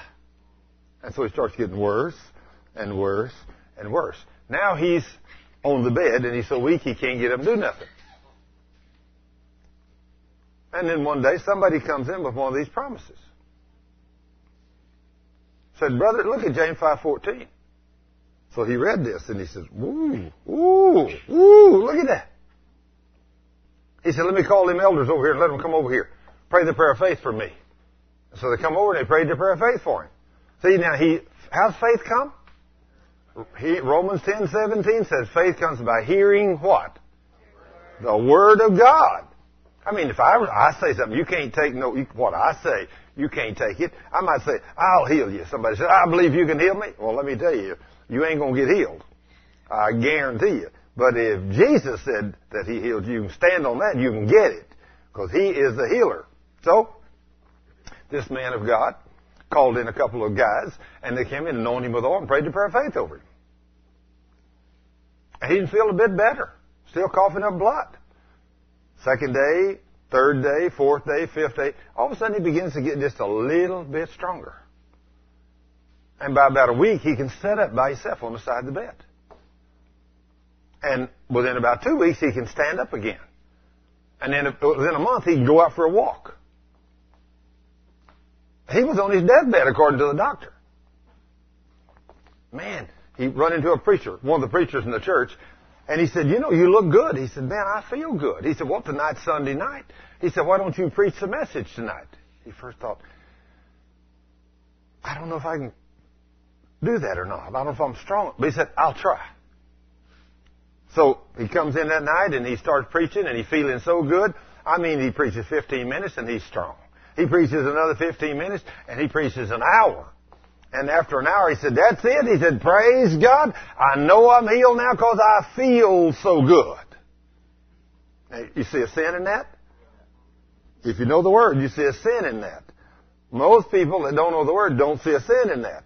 I know I'm healed because I feel so good. You find one place in that book that Jesus said, you're healed because you feel so good. It ain't in there. Jesus said, I sent forth my Word and healed you. Did He not? Psalm 107 verse 20. I sent forth my Word and healed you. Okay, if it's the Word that heals us, then the minute this pastor said, I know I'm healed because I feel so good, he just sinned. He sinned. He opened the door wide open to the devil again. And by the next morning when he wakes up, he goes to bed that night, wakes up next morning, blood's running out his mouth. He's strangling in his own blood. The TB is back worse than it ever was, and he's so weak he can't even sit up.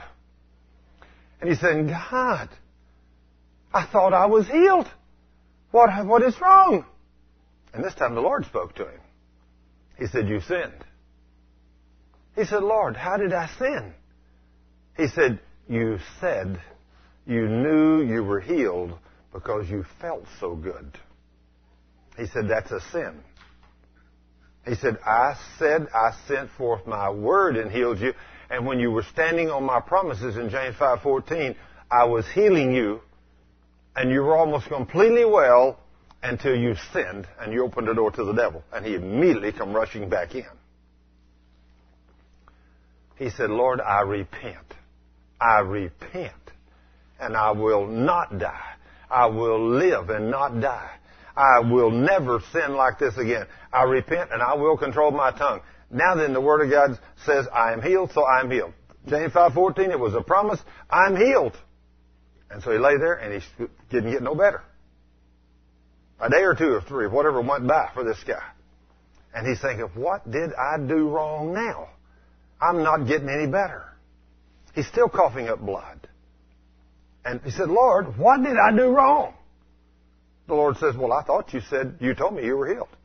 He said, well, Lord, the Word said I'm healed. He said, then well people don't stay in bed coughing up blood. Well people get up and go do something. I said, this don't make no sense to us, does it? This man said, I got it, Lord. I got it. I got it. And so he pushes himself off of the bed. He gets up, puts his clothes on, spits out that last mouthful of blood, and said, that's it. Jesus said, I'm healed, I'm healed. He walked out that door, and he preached the Word of God until he was nearly 90 years old when he died, and he never had any more sickness and disease, and never had TB again a day in his life. Praise the Lord. Isn't that the way it works? See, you're either going to believe God's Word, or you're going to believe your signs and your symptoms. And what do most of us do? We believe our symptoms.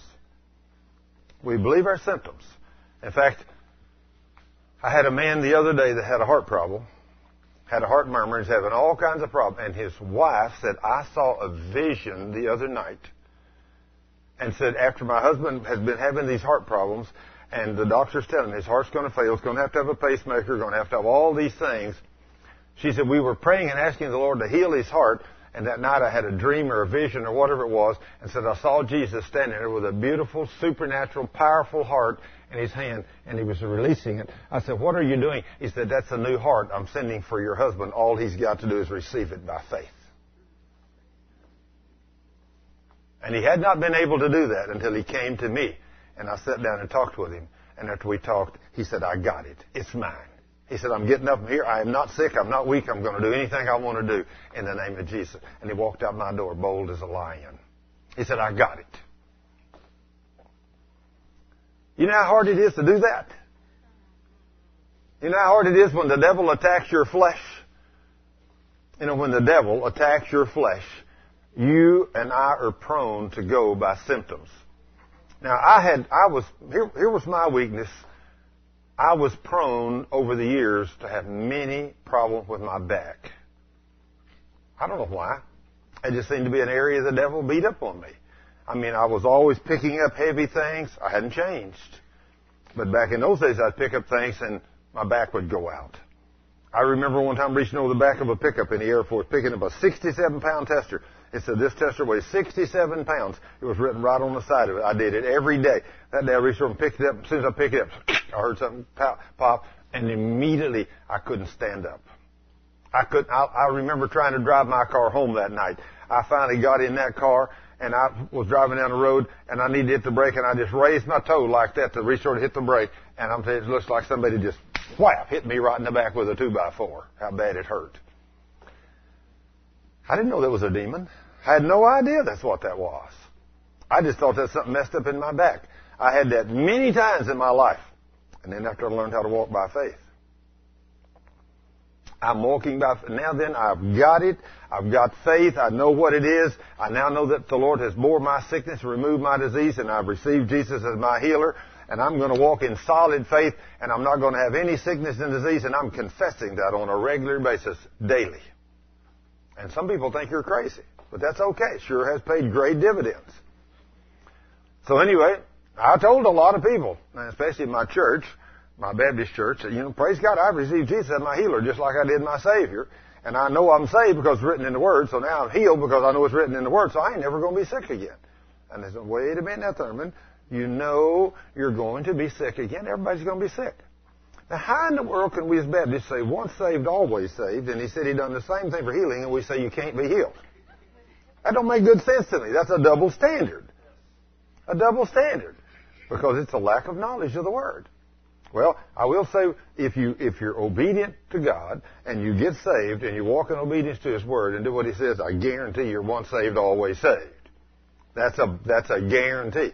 And I'm going to guarantee you, too, on the healing part, when you get it by faith and you receive Jesus as your healer and walk in total faith and according to the Word, the devil won't never be able to keep you down with sickness and disease again either. But he tries. Just like he tries to come to you and say, oh, you old unworthless critter, you know God would never save an old boy like you. He'll try to put those thoughts in your mind, won't he? Did he do it to Jesus? The first words out of the devil's mouth in the garden or in the wilderness, if you really are the Son of God. If you really are the Son of God. That's the words come out of the devil's mouth to Jesus. If he's trying to deceive Jesus, what do you think he's going to do to you and me? Same thing. He's trying to put these things on us.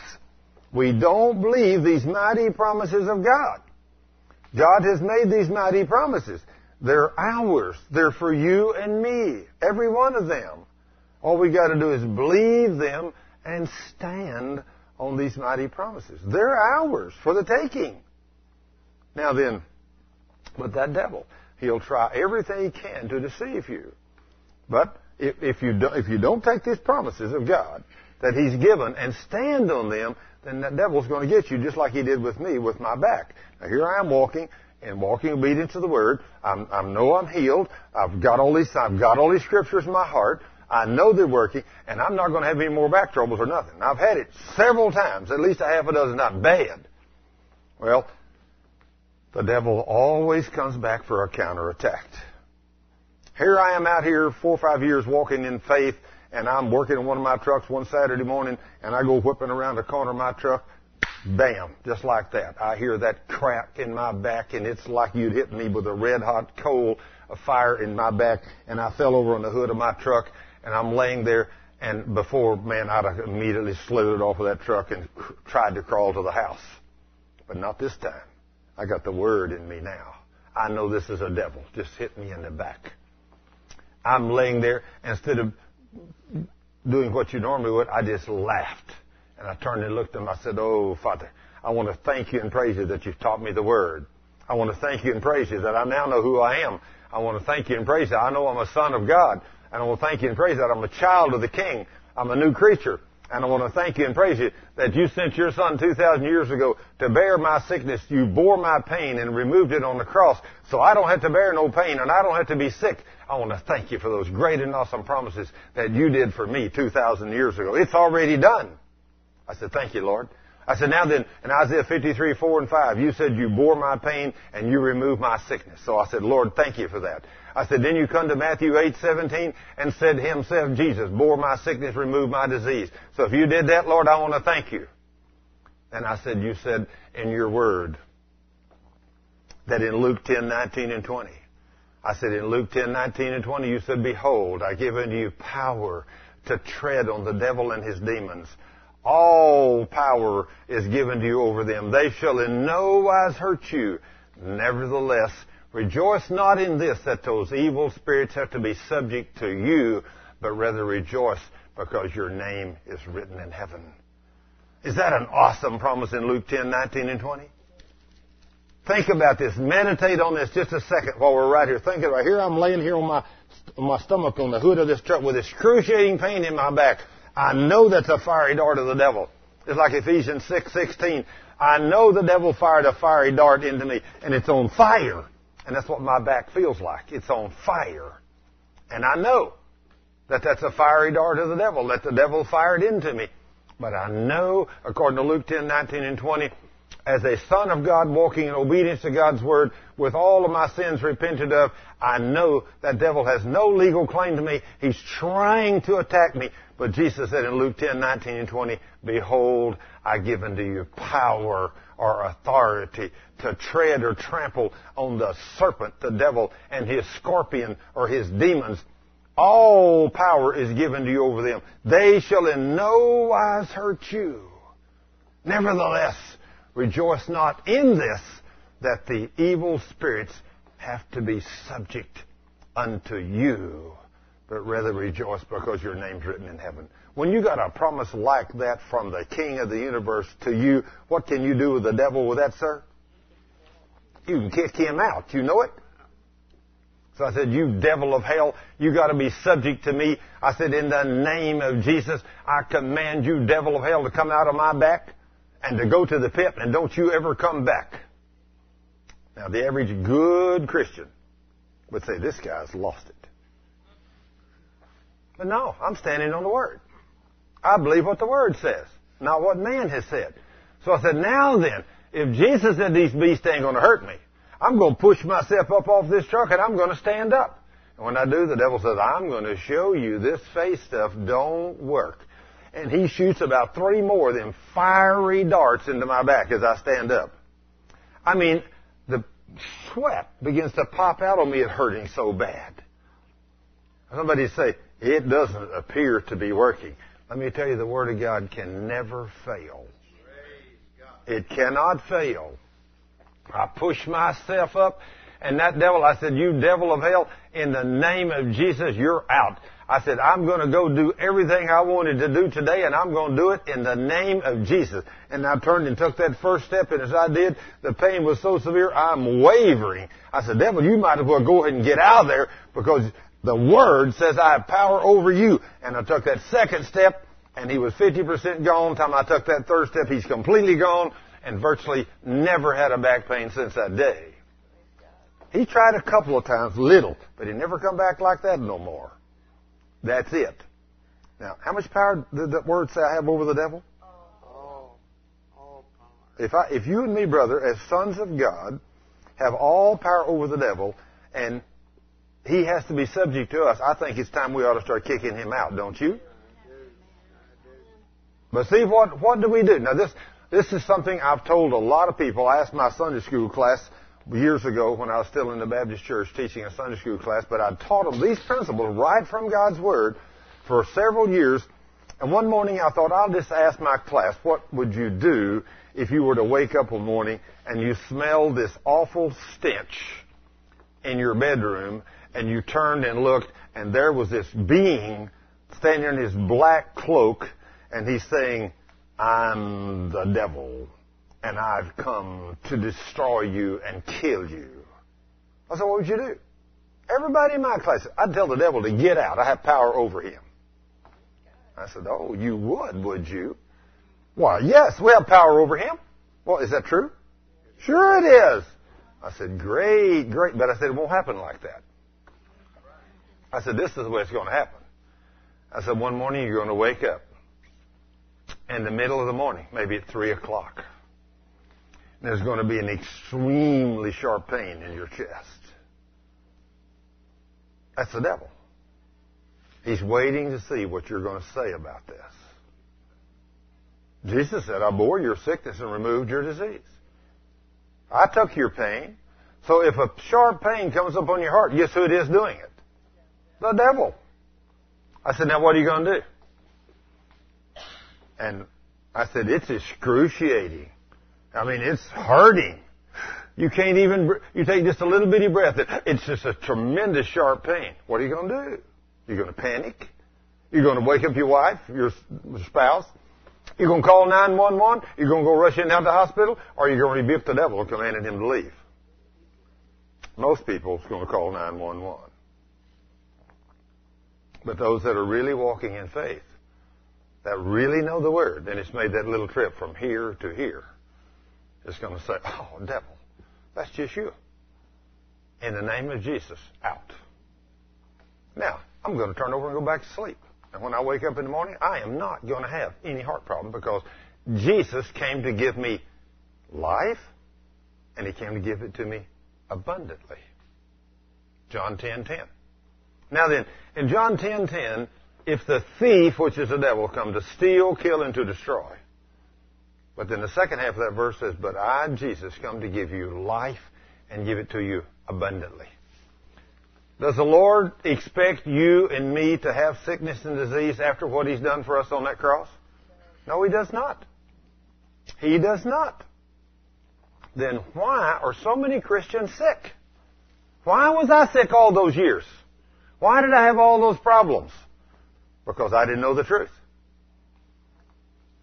Somebody says, from the time you were a little boy, I can remember as a little boy laying in the bed at home with migraine headaches so bad I couldn't stand it.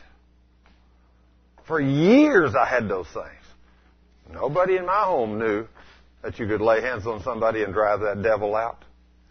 We didn't know those things. Was we Christians? We went to church. And we went regularly. And my mother read the Bible. But unfortunately, my mother didn't believe what she read. She read it a lot. She tried to believe, but why was it so hard for her to believe? I mean, I can think of my mother. In fact, I had a woman one time that got cancer, and there was a couple in the Baptist church, and this woman died. And I said, it's amazing that if this woman had only known, she wasn't that old. She was a grandmother, but she wasn't that old. I said, if she had only known the promises of God, she could still be alive today.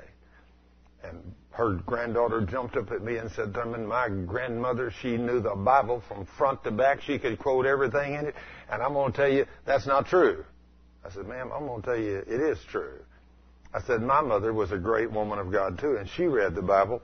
But I said, nobody knows it from cover to cover. I don't care who you are. She may have read it from cover to cover, but she didn't believe what she read. And she didn't like that. She really didn't like that at all. And I really offended her, I know. Well, the other day, I was amazed. This woman called me and repented and apologized to me and said, now, Thurman, I know the truth. You were right, and I was wrong. I thought, wow, this has been 10 years ago. 10 years ago, this woman jumped on my case.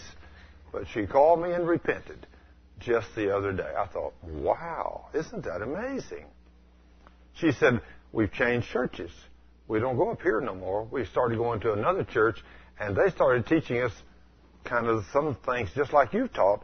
And as I've read and studied and listened to that preacher preach, I thought, Thurman was right all that time, and we were wrong. I thought, isn't that amazing? Isn't that amazing? So now she's finally seen it. So she called me and apologized. But let me tell you, when you tell somebody, especially if it's someone you love, your grandmother, and they were a godly person, your grandfather, godly man or woman, they went to church every time the doors opened, and they died at 50 or 55 or 60, and you say, well, they died because of sin or a lack of knowledge of the Word. Somebody said, that's not true. Yeah, it is. It is true. The Lord says in His Word that I will satisfy you with a short life. Is that what He said? Oh, I will satisfy you with long life. Well, what do you consider long life? Is 50 a long life? I didn't think so. I don't think so at all. In fact, if you'd asked me when I was 18, what's a long life? Well, good grief, 50, that's ancient. I mean, right, Kathy?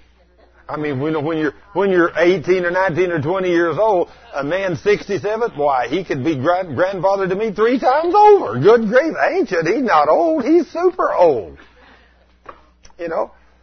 But when you get there, it's not so bad. You find out it's not what you thought it was. I guarantee. But when the Lord says, I'll satisfy you with long life, now when I was 18, 67 was old. But when you get to be 67, it's pretty young. So long life to me now is probably 120 at least. Now when I get to 120, I'll see what I think about that. 120 may be young when I get there, right? I was thinking about J.C. He was telling me a story there a while ago before we started. I can remember when I first met him and his lovely wife, Carolyn.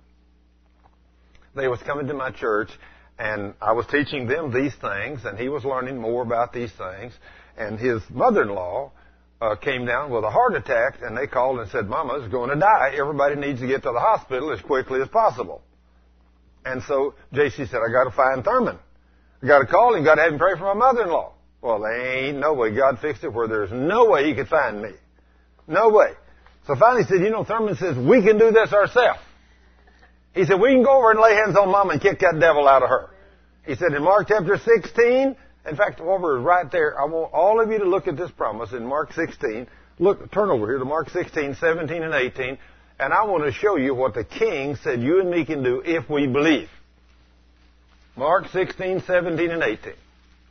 When you turn to those promises, you will find that the Lord says you can do something that the average Christian has never, ever one time had faith to do.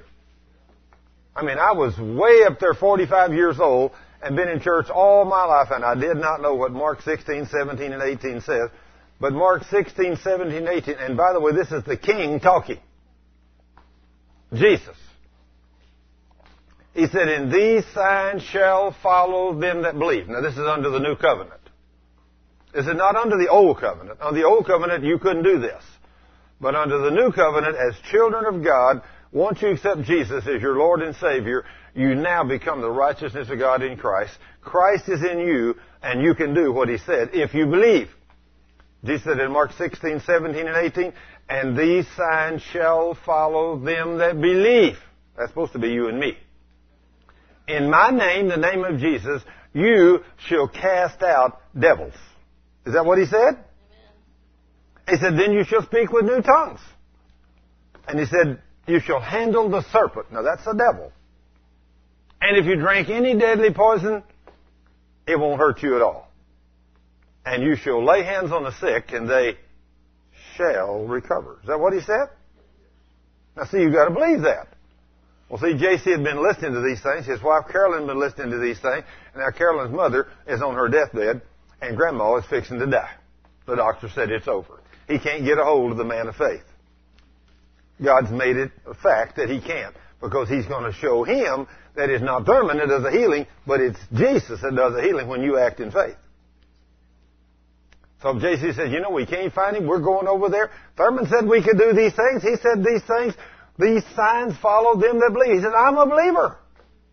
He said, I'm going over there and I'm going to cast that devil out of Mama. Now that's what every man wants to do, cast the devil out of his mother-in-law.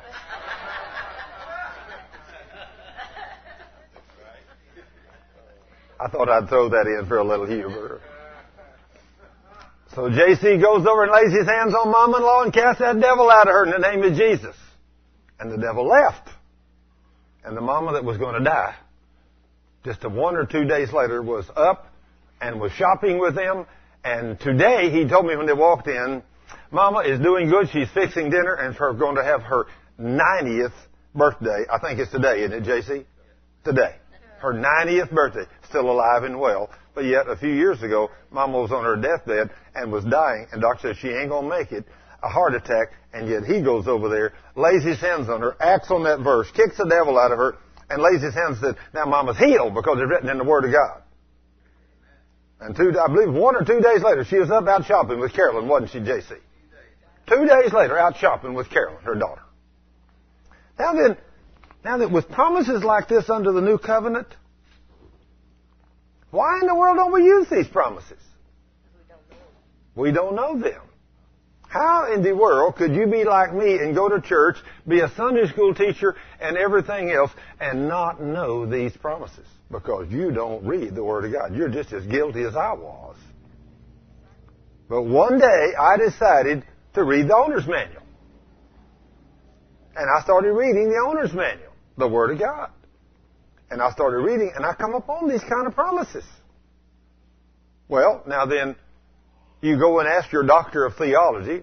When you come up on that, you think, wow, this is awesome. And so you go to your pastor, number one, and you say, Pastor, look at what I found in God's Word. Look at what this says. Jesus said that in Mark 16, 17, and 18, these signs shall follow those who believe. We can cast out devils. We can speak with new tongues. I mean, in Baptist church, we don't believe we can speak with new tongues, We don't believe we can handle the serpent. And so I said, what about all this stuff? He said, well, Thurman, that was spoken. Jesus said that to his apostles, and that only worked for them. That's not to us. So guess what that did to my faith? It just withered. I thought, oh, gee, I thought I could do those kind of things. Oh, no, you were wrong. So I kept reading that one day, and my faith keep coming back up. I keep reading God's Word, and the Holy Spirit said, you can do it, you can do it, you can do it. And so at this time I'm not satisfied with my preacher, so I'm going to a PhD from the seminary. I said, sir, I didn't tell him I'd been to the preacher. I said, what do you think about this?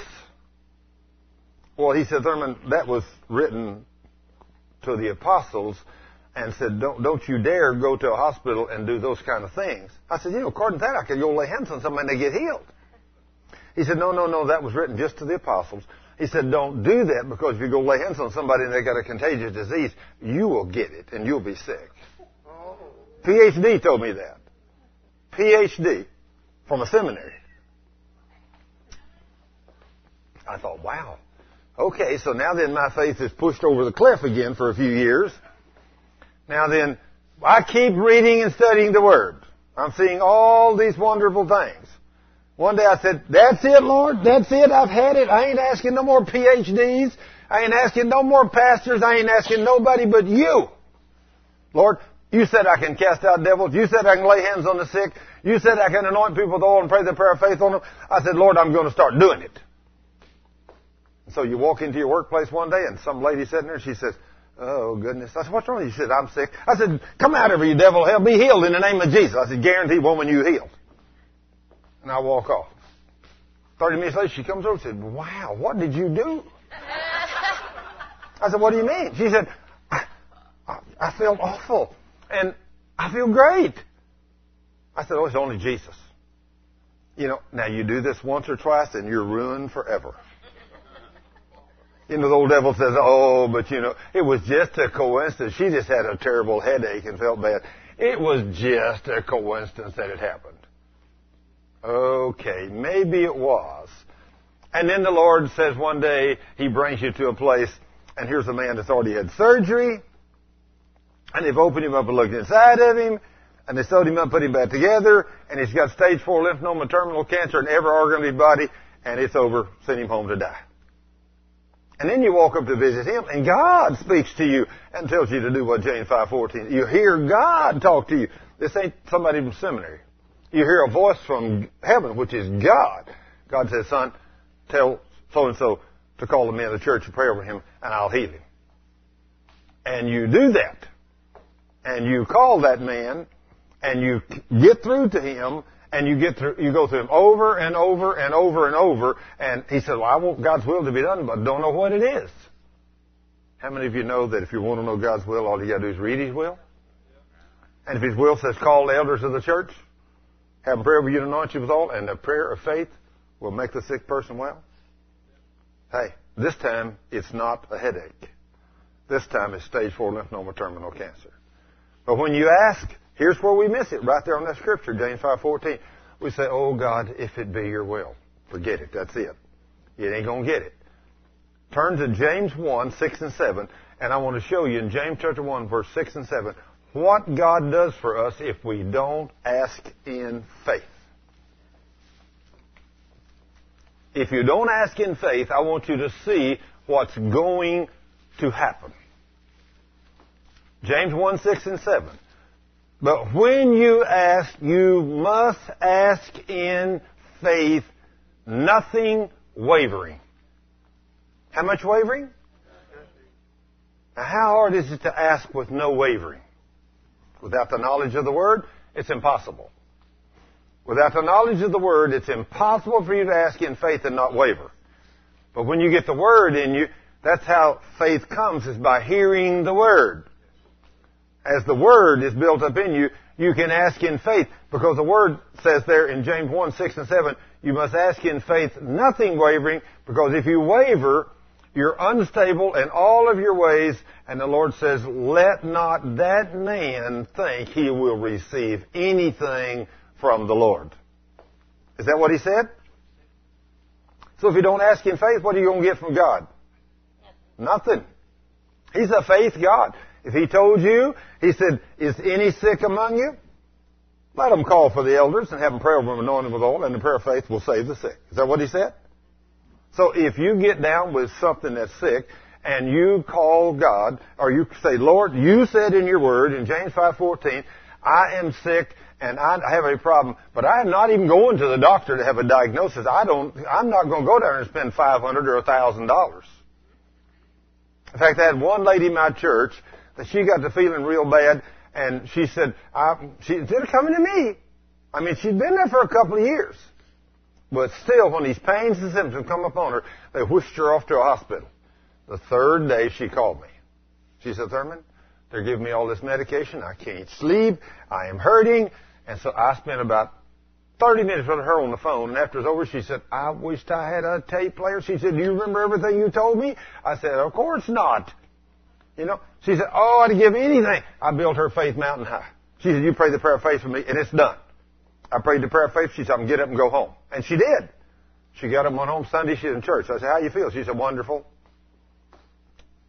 She said, I wished I'd have called you day one whenever this happened. But my kids swished me off to the hospital. She said, I got the hospital bill today for those 3 days. They didn't do a thing for me. But you know what that cost me? I said, I have no idea. She said, a little over $10,000. Didn't do a thing for her. And I prayed the prayer of faith for her, and God healed her just like that. And she's in church on Sunday. Isn't it amazing what God will do if we believe Him? Oh, the devil loves it when you go to the doctor. Because we don't know these promises. If you start feeling bad, first thing you need to do is check, hey, if I got to sin somewhere, let me repent, Lord. If I've been grumbling, complaining, I've been doing anything, I repent. Lord, I repent. Praise God. I repent of every sin known and unknown. Now, Lord, you said in your word, in James 5:14, let me get to the pastor as quick as I can. Let him have a couple of them elders and deacons come over here and pray over me. And praise God, I'm healed. And when you pray the prayer of faith, they come over. Of course, the men that pray the prayer of faith for you, you want to know what they believe before they pray. Are you guys men of God? Are you walking in obedience to the Word? Are you guys loving your wife? Did you have a problem, a knockdown drag out with your wife this morning before you come here to pray for me? Because if you did, your prayers will be hindered.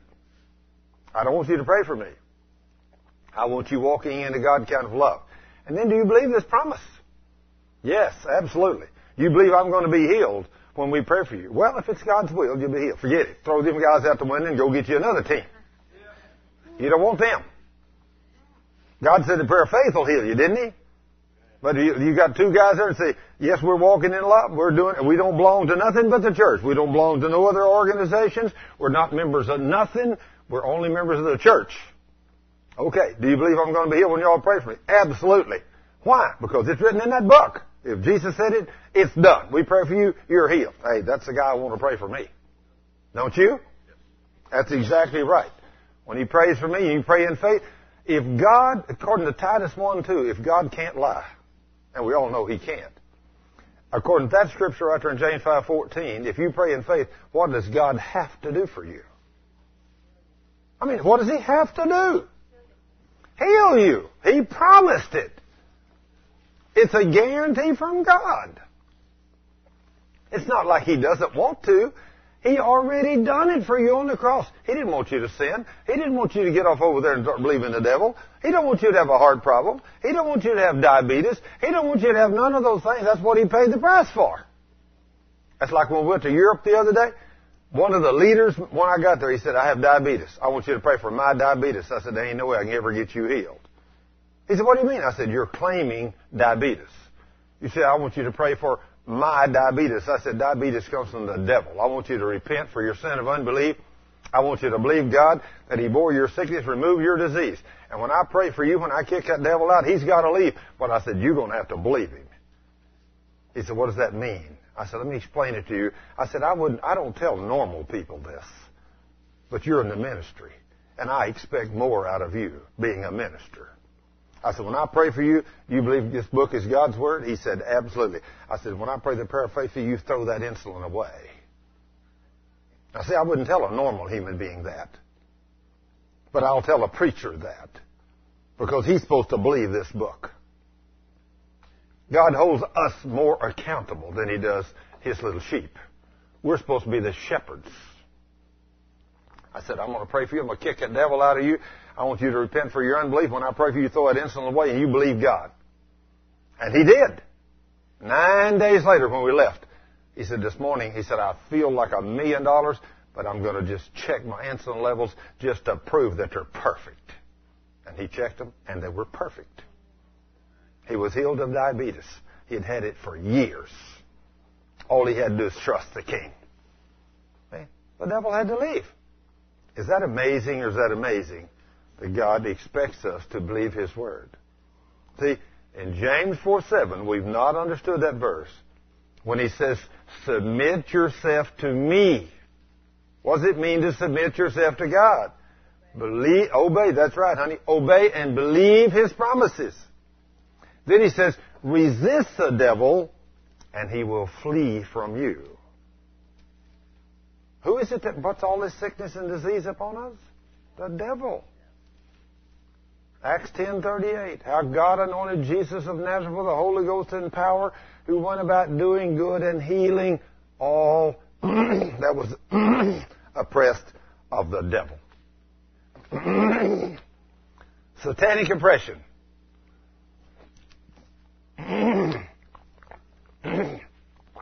The devil will put sickness and disease upon you. He'll put all these symptoms upon you.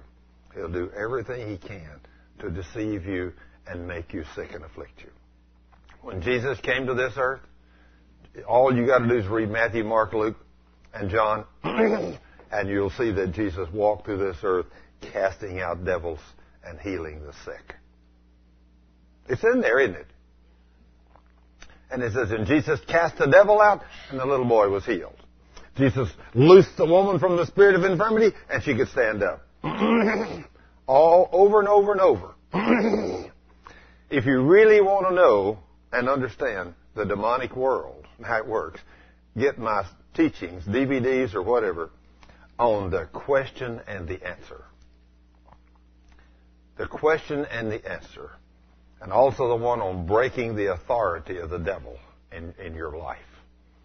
Those scriptures, that question and the answer, probably the most intensive, in-depth that I went to. I spent weeks preparing to teach that outline. And then after I did, I put that all together.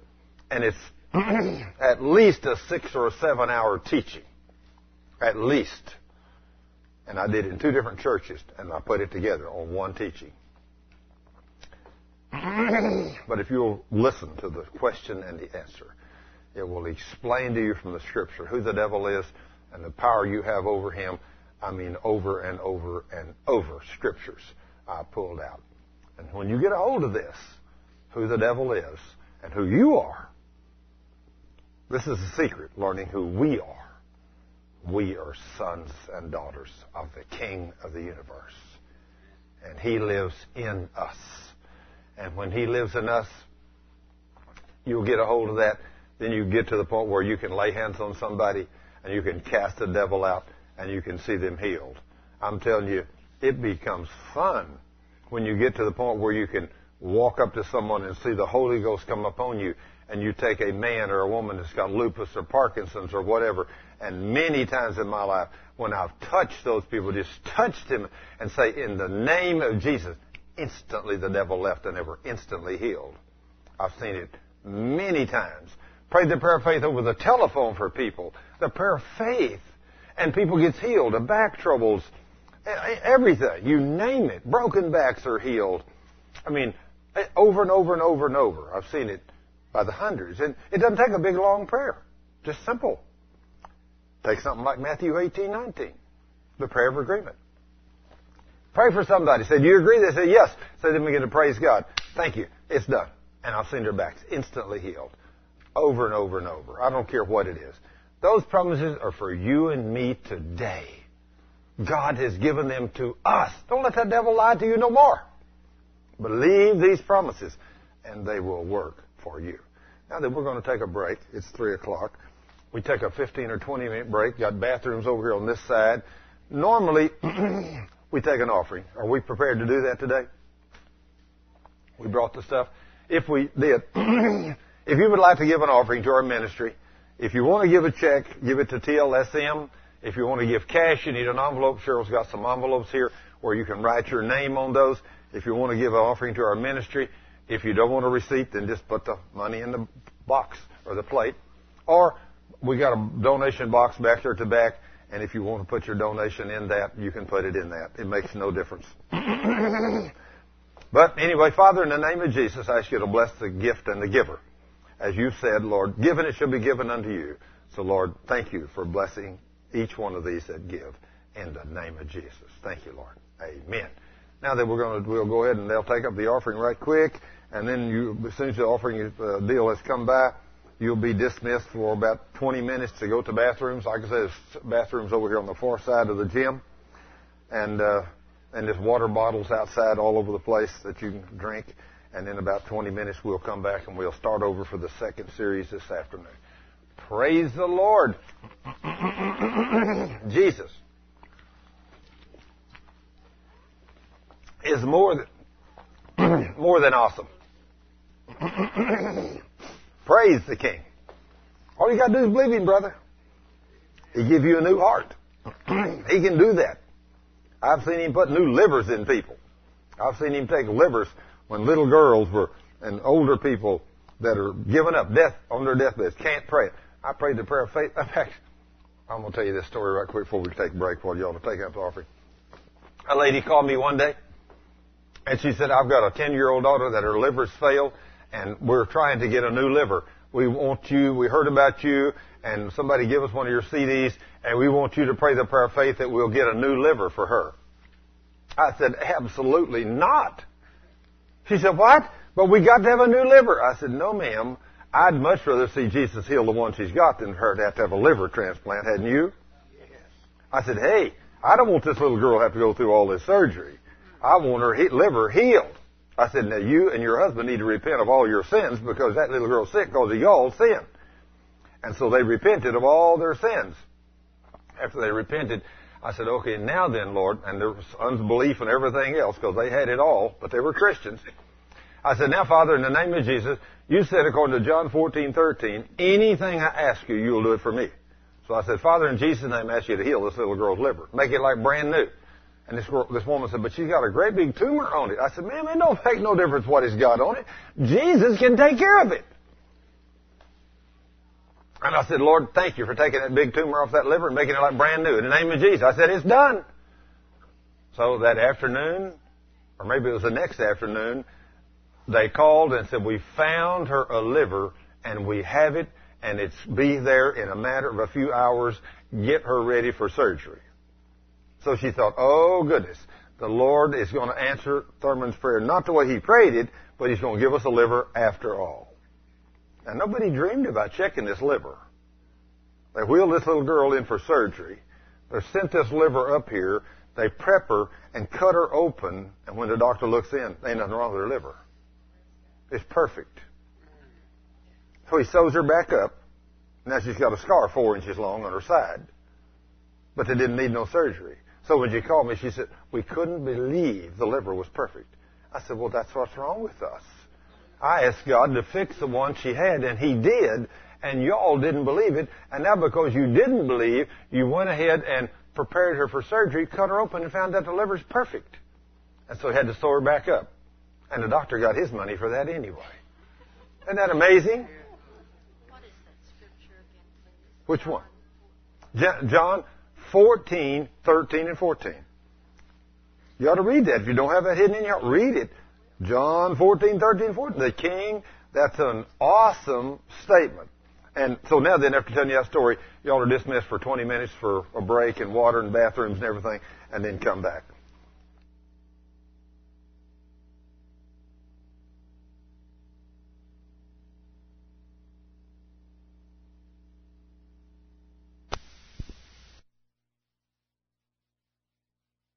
Lord,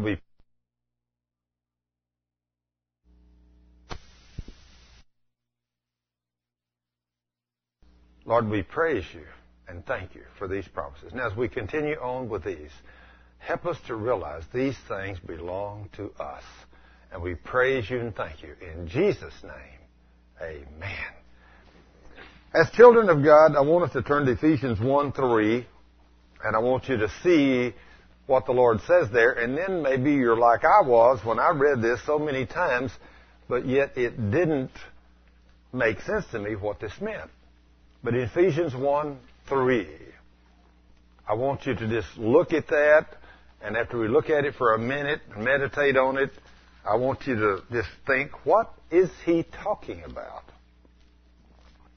In Ephesians chapter 1, verse 3. Now, I spent a great deal of my young Christian life praying and asking God for different things, and I never got them, and I didn't understand why I didn't get them, and now I do. It's because he had already given them to me, and they were mine. And I didn't know it. So here I am praying for something that he's already given me. It's like, for instance, say when my son was 16 years old, he said, Dad, I'd like to have a little truck. I said, great, I knew you wanted a little truck, so I got you one sitting out there in the front yard. You know, a little Ranger pickup. 5-speed, 4-cylinder, air-conditioned, everything. Just exactly what I knew you wanted. He goes out and looks out the window and says, well, yeah, that looks like a nice little Ranger pickup. The next day he comes and said, Dad, I sure wish I had somebody to get to town. I said, son, take the little Ranger pickup. Well, okay. So he goes out and looks at it, maybe pets it a little, rubs it a little, comes back in the house and said, it's too far for me to walk to town, Dad. I sure wish I had some way to town. You say, what's wrong with this boy?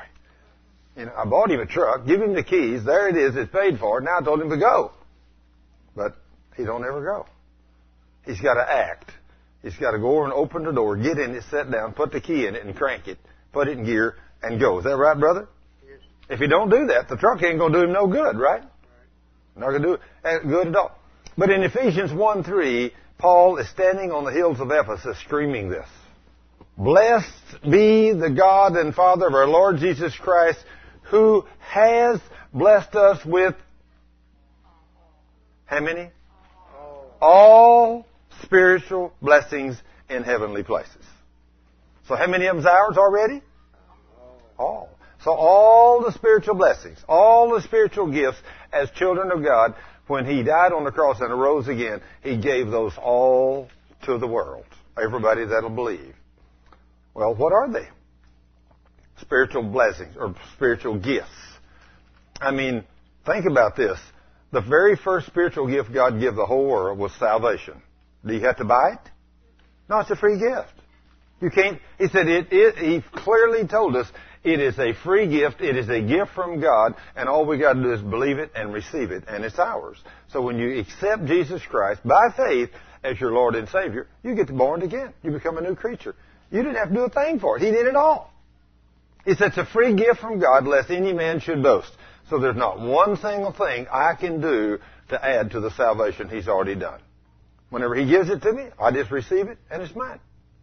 It's done. Praise God. But He says, like for instance, when He talks about many of these other gifts, when He talks about healing, He says, I even give some the gift of healing. I give some the gift of tongues, the interpretation of tongues. I give them the gift of miracles. And you think, boy, isn't that nice that He gives some, these apostles, He gave men all these wonderful gifts.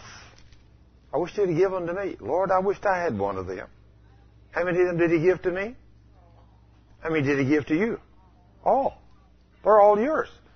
So you think, Lord, if the gift of healing is mine, and the gift of miracles is mine, if the gift of all these things, all the 9 gifts of the Spirit over in 1 Corinthians He talks about, if all these gifts belong to me and they're already mine, then why don't I go act on these things?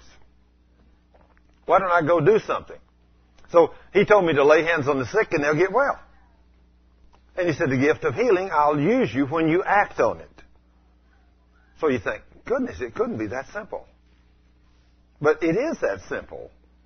Because He's given us all these things to us as children. So you take His promises, and these magnificent things are mine, and so these wonderful gifts, and the gift of healing, you can make that gift work. So you walk into some place, and if you do something in faith, God will move. Now, let me give you an example of what I'm talking about here. These gifts, which are already mine. I don't have to stop every day and pray for these things. They're already mine. So I got to know what they are, and when I act on them, I claim them. Lord, these things are mine. I can do what you said I can do. So you come into work one day, and you're there, and all of a sudden you hear a woman screaming. And you go running down to where it is, and all of a sudden you look, and here's a woman, and she's got a glove on from right here to here, and a sleeve from here up, but right here, all the skin on her arm's all burned off. And then you find out that she fell on a big oven door that's 250, 300 degrees, and just burned all the skin off, and big old blisters are just coming up, and she's screaming. And they're trying to pour cold water on her. Everybody's trying to do everything, but nobody is taking the Word of God. When I walk up, I reached up and grabbed her on this arm and said, ma'am, Jesus said in Isaiah 53:4 that He bore your pain. So if Jesus said in Isaiah 53:4, He bore your pain, you want it to bear it. Then I said in Mark chapter 16, verse 18, Jesus told me to lay hands on the sick and they will get well. But I said, I don't know how long that will take. So I said in Mark 11:23, Jesus said, I can speak to the mountain if I have faith. Now this is a serious promise in Mark 11:23. I want you to go there and I want you to see this to make sure I'm not telling you some kind of story. Mark 11:23, Jesus is talking, and He says, if you have faith in God, or the God kind of faith, in verse 22. Mark 11:22, 23, and 24. Mark 11, I want you to think, now this is the King talking. This is not me. This is where you obtain this faith from reading the Word. Jesus said, if you have faith in God. Now see, there's the kicker. If you have faith in God. Well, most people don't have any faith in God. But if you do have faith in God and you believe He'll do what He said He'll do, He's fixing to tell you what you can do in verse 23. If you have faith in God, He says, you can speak to a mountain and command the mountain to be removed from here and cast into the sea. And He said, if you do not doubt in your heart, but believe those things that you say, the mountain will obey you. He says, so therefore, whatever you say with your mouth, if you believe it with your heart, you will have whatever you say. Is that basically, I'm quoting that, but was that pretty close to what it said? Real close. Okay. Then if Jesus said, if I can have whatever I say, then if I got my hands on this woman that's got a terribly burned arm, and I say, I've said He bore your pain, so you want to bear your pain. Then I said, He said in Mark 16:18, I can lay hands on you and you'll get healed. But in Mark 11:23, He said, whatever I say with my mouth. So woman, I guarantee you'll get a supernatural healing from the King, and His name is Jesus. Thank you, Lord. Now that's a pretty awesome statement to make, isn't it? I mean, you're stepping out on really way out on a limb, aren't you? But did I do what He said? See? Now see, the average person that, whoa, this guy's lost it. No. I have faith in the King of the universe. So almost immediately, the woman's pain's gone. It quits. The pain's not there no more. So now then, she said, I don't understand, my arm quit hurting. Now, she's still got this big old burn, big old bruise, big old blisters and black marks. It looks awful. I mean, them blisters are up there half inch, quarter inch or so. They're really big blisters full of water. But no pain. And so they want to take her to the doctor. She said, no, my arm, it just quit hurting completely. So I'm just going to go ahead and serve the evening meal in the cafeteria. She was a cafeteria cook. So she loaded up her sheet pan full of stuff and went up there and was serving meal in the cafeteria. And I went up there and had lunch with one of the guys. And when we walked in, he said, Edelina, what happened to your arm? Oh, she said, I burned it in the oven down there a while ago. He said, well, good grief, go to the doctor. She said, no, it don't hurt. It don't hurt. She goes home that night after he gets off work. Her husband sees it. He wants to take her to emergency. She won't go. It don't hurt. She said, if it bothers me in the morning, I'll go in the morning. See, she don't have no faith. I don't even know if she's saved or not. It's not her faith that's going to get her healed. It was mine. I spoke everything I did in faith. But that woman woke up the next morning and rolled over and looked at her arm, and there's not one single blister or mark on her arm the next morning. What kind of king do we serve, sir? Reckon he's pretty awesome? He's an awesome king. Hey! That's the king we serve.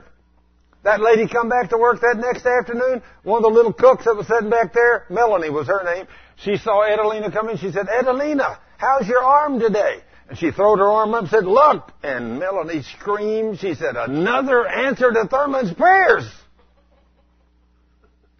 I mean, why don't we all, if God's no respecter of persons, why don't we all get a hold of this?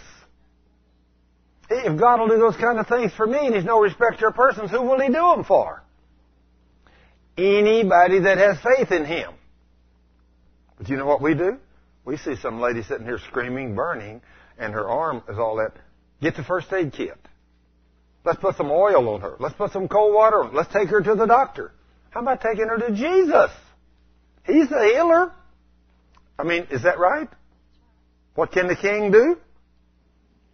Anything you can believe Him for. How could God make a statement in Mark 11:23 like that if He wasn't big enough to fulfill what He said? How could He possibly say, if you have faith in me, anything you say with your mouth, if you believe with your heart, you can have it. Anything. I mean, He didn't put no restrictions on that, did He, ma'am? What a God. Do you think He must love His children? Ooh. Turn over to 1 Corinthians chapter 3. I want to show you something else the king says. 1 Corinthians 3.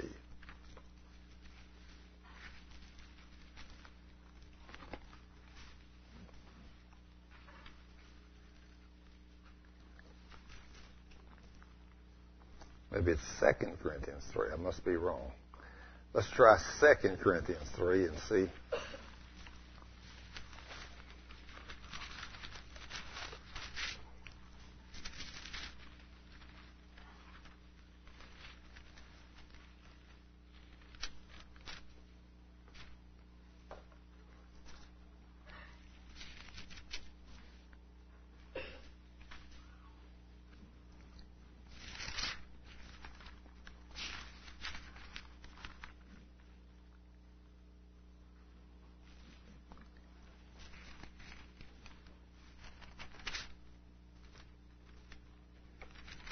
Just a minute. I got to find the scripture I want. Just one second. No, it is 1 Corinthians. I didn't make a mistake. It's 1 Corinthians 3. I want you to go to verse 21. It's just as good? Pretty good? 1 Corinthians 3, verse 21.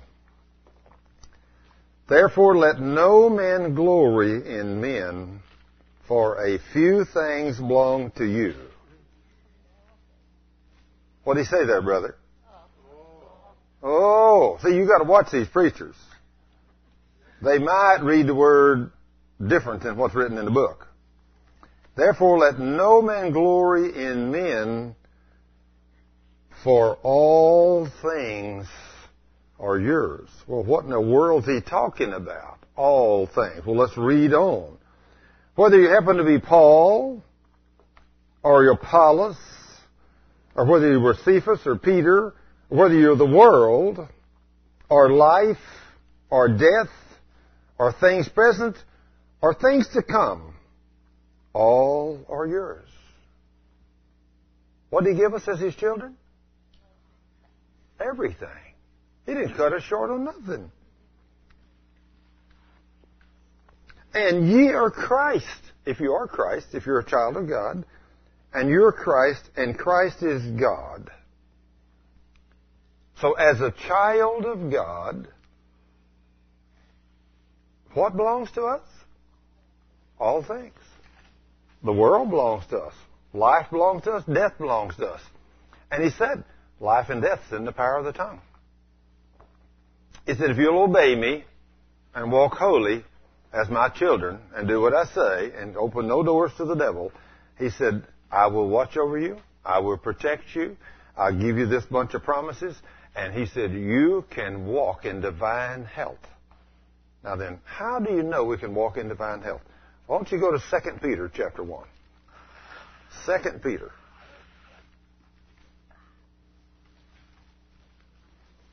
2 Peter chapter 1.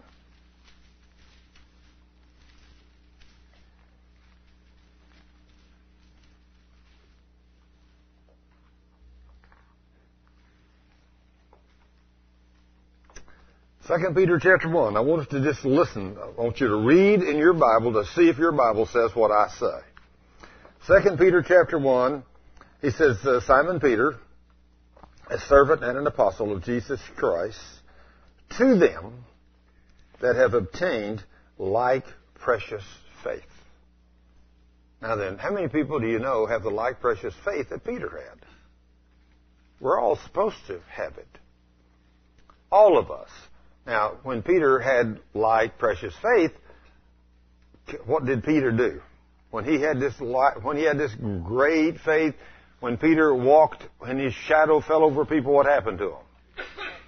They got healed. The devils left them. When Peter and John walked up to the temple and a guy sitting there, an old man, about 40 years old. Old guy, but he'd been crippled all of his life. Never walked. The devil had bound him all those years. And he's sitting there at the temple, all legs all, out of shape, and sitting there, and he says, alms, alms, alms, would y'all please give me some money? Peter walked up to him and said, I don't have no silver and no gold, but what I got's a whole lot better than silver and gold. He said, in the name of Jesus Christ of Nazareth, get up and walk. That guy looked up at him and said, what? Peter said, I said in the name of Jesus, get up and walk. He reached out and grabbed that by the hand and jerked that devil right out of him. When he jerked him up, the guy jumped up and he said his legs were straight and the guy went running up down the steps, leaping and praising God. Peter said, to them that have obtained this kind of faith, that's who I'm talking to. It's a shame. There's not many of us left, is there? But we're going to be, aren't we? Absolutely. Now then he says, to them that have obtained this like precious faith with us, through the righteousness of God and our Savior Jesus Christ. Now see, this is through the righteousness of God. Is Jesus righteous? Absolutely beyond a doubt. He's the most righteous man ever walked on the earth. He is righteous. Then look what it says here. Grace and peace be multiplied unto you through the knowledge of God and of Jesus our Lord. How's that grace and peace going to be multiplied to you? Through the knowledge of God. How are you going to get that knowledge? Where can you get that? Read the Word. Study the Bible. Just exactly what we're doing right now. Then he says in verse 3, according as His divine power has given unto us a few things. What did that say, ma'am? Isn't it amazing how many times that word's in there? He has given unto us what? All things. What? Let's see, well, if He's given us all things, what is He talking about? He's given us all things that pertain unto what?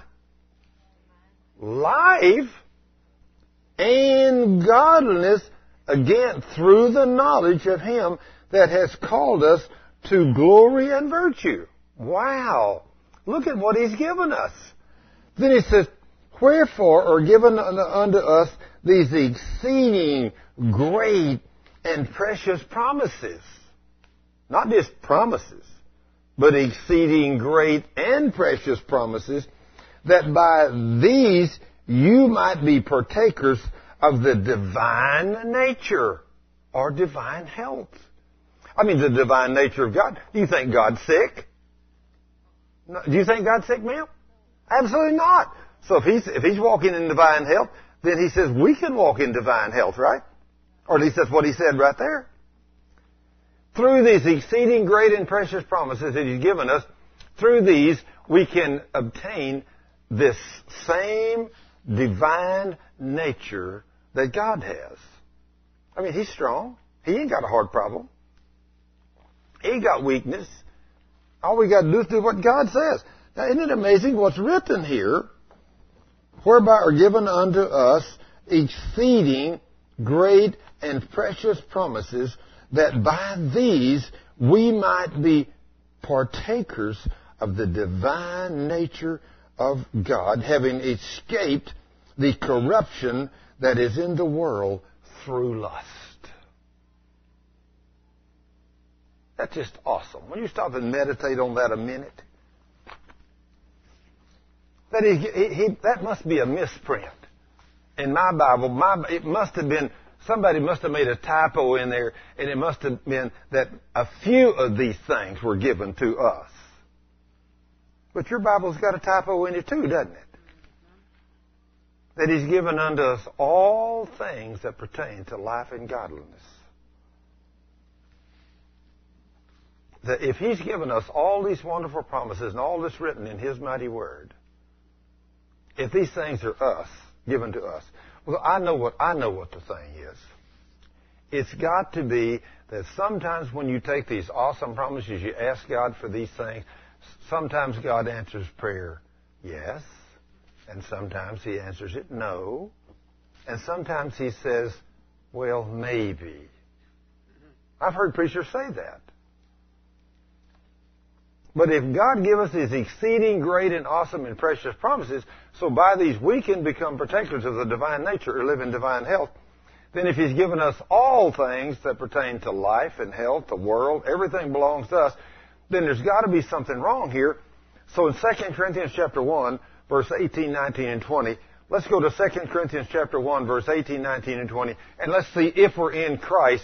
Let's see how often God says no to His promises if you're a child of God, and how many times He said yes to you if you're an obedient child of God. 2 Corinthians chapter 1, verse 18, 19, and 20. So when we pray, we got to pray in faith.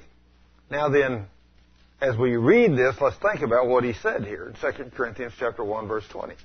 If you're in Christ, and He's made us these promises, and this gentleman up here in the front read real good a while ago. Could I get you to read those, sir, out of your Bible again and see? Okay. 2 Corinthians 1, 18, 19, and 20. All right. But as God is true, our word toward you was not yea and nay. For the Son of God, Jesus Christ, who was preached among you by us, even by me and Silvanus and Timotheus, was not yea and nay, but in Him was yea.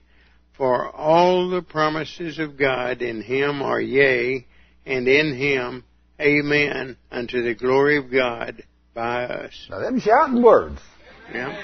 All right. Is that right? That is. I mean, them shouting words. Yeah. Glory to God. So if you're in Christ, how many times are the promises yes to you, sir? How many? How many times are the promises of God yes to you? Every time? All, in verse 20, for all the promises of God are yes in Christ. Is that what he said? All the promises of God in Him are yea. Woo! And in Him amen. To the glory of God. I mean, you can't hardly beat that. I don't care what I don't care if you're Baptist, Methodist, Church of Christ, whatever. There ain't but one way to interpret that. Is that right? I mean, I don't care. I mean, I got over this denomination stuff a long time ago and just started believing what the Word says. And if the Word says it, that's the one thing I've come to realize.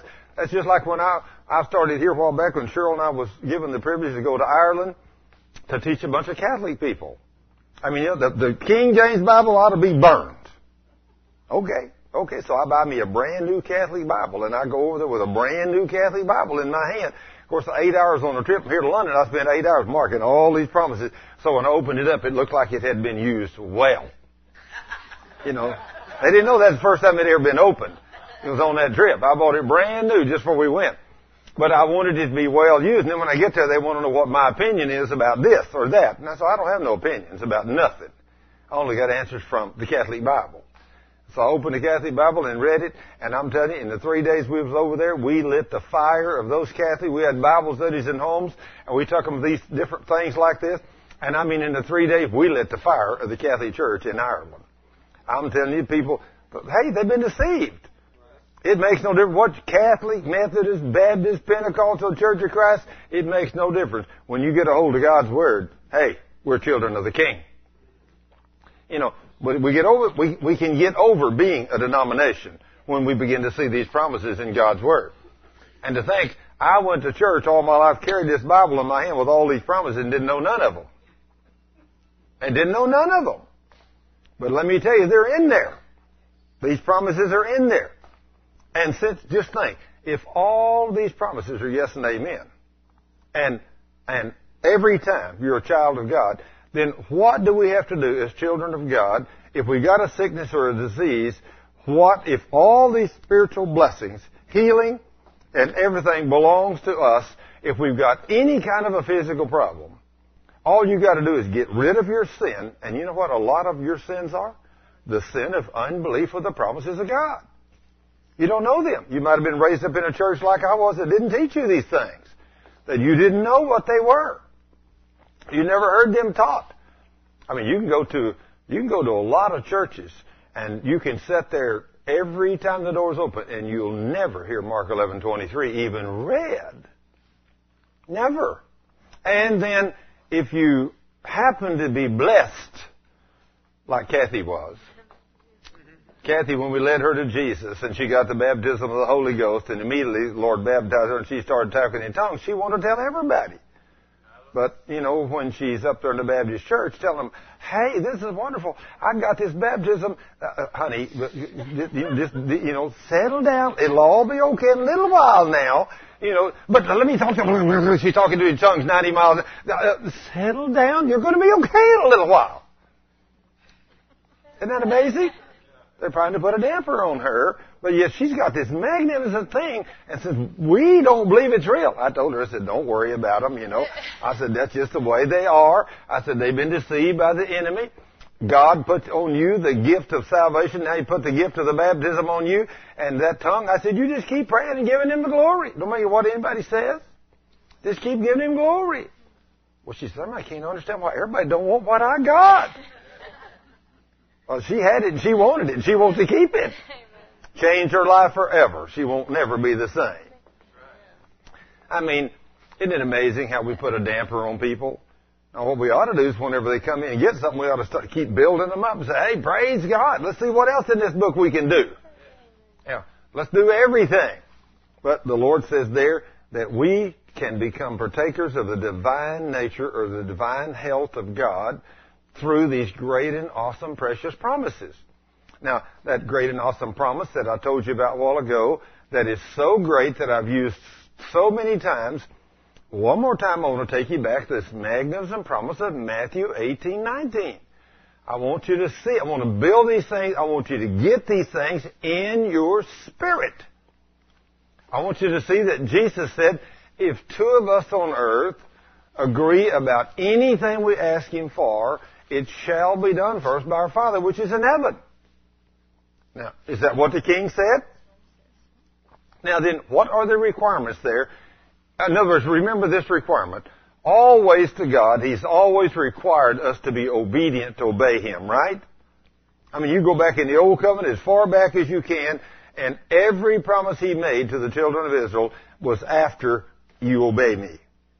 You obey me and walk in love and do what I tell you, then I, God, will take all sickness and disease away from you, and you can come and ask me for anything. I'll send rain in the right season. I'll bless you with crops in abundance. I'll bless your children. All those things were promises of our King to His children if they would obey.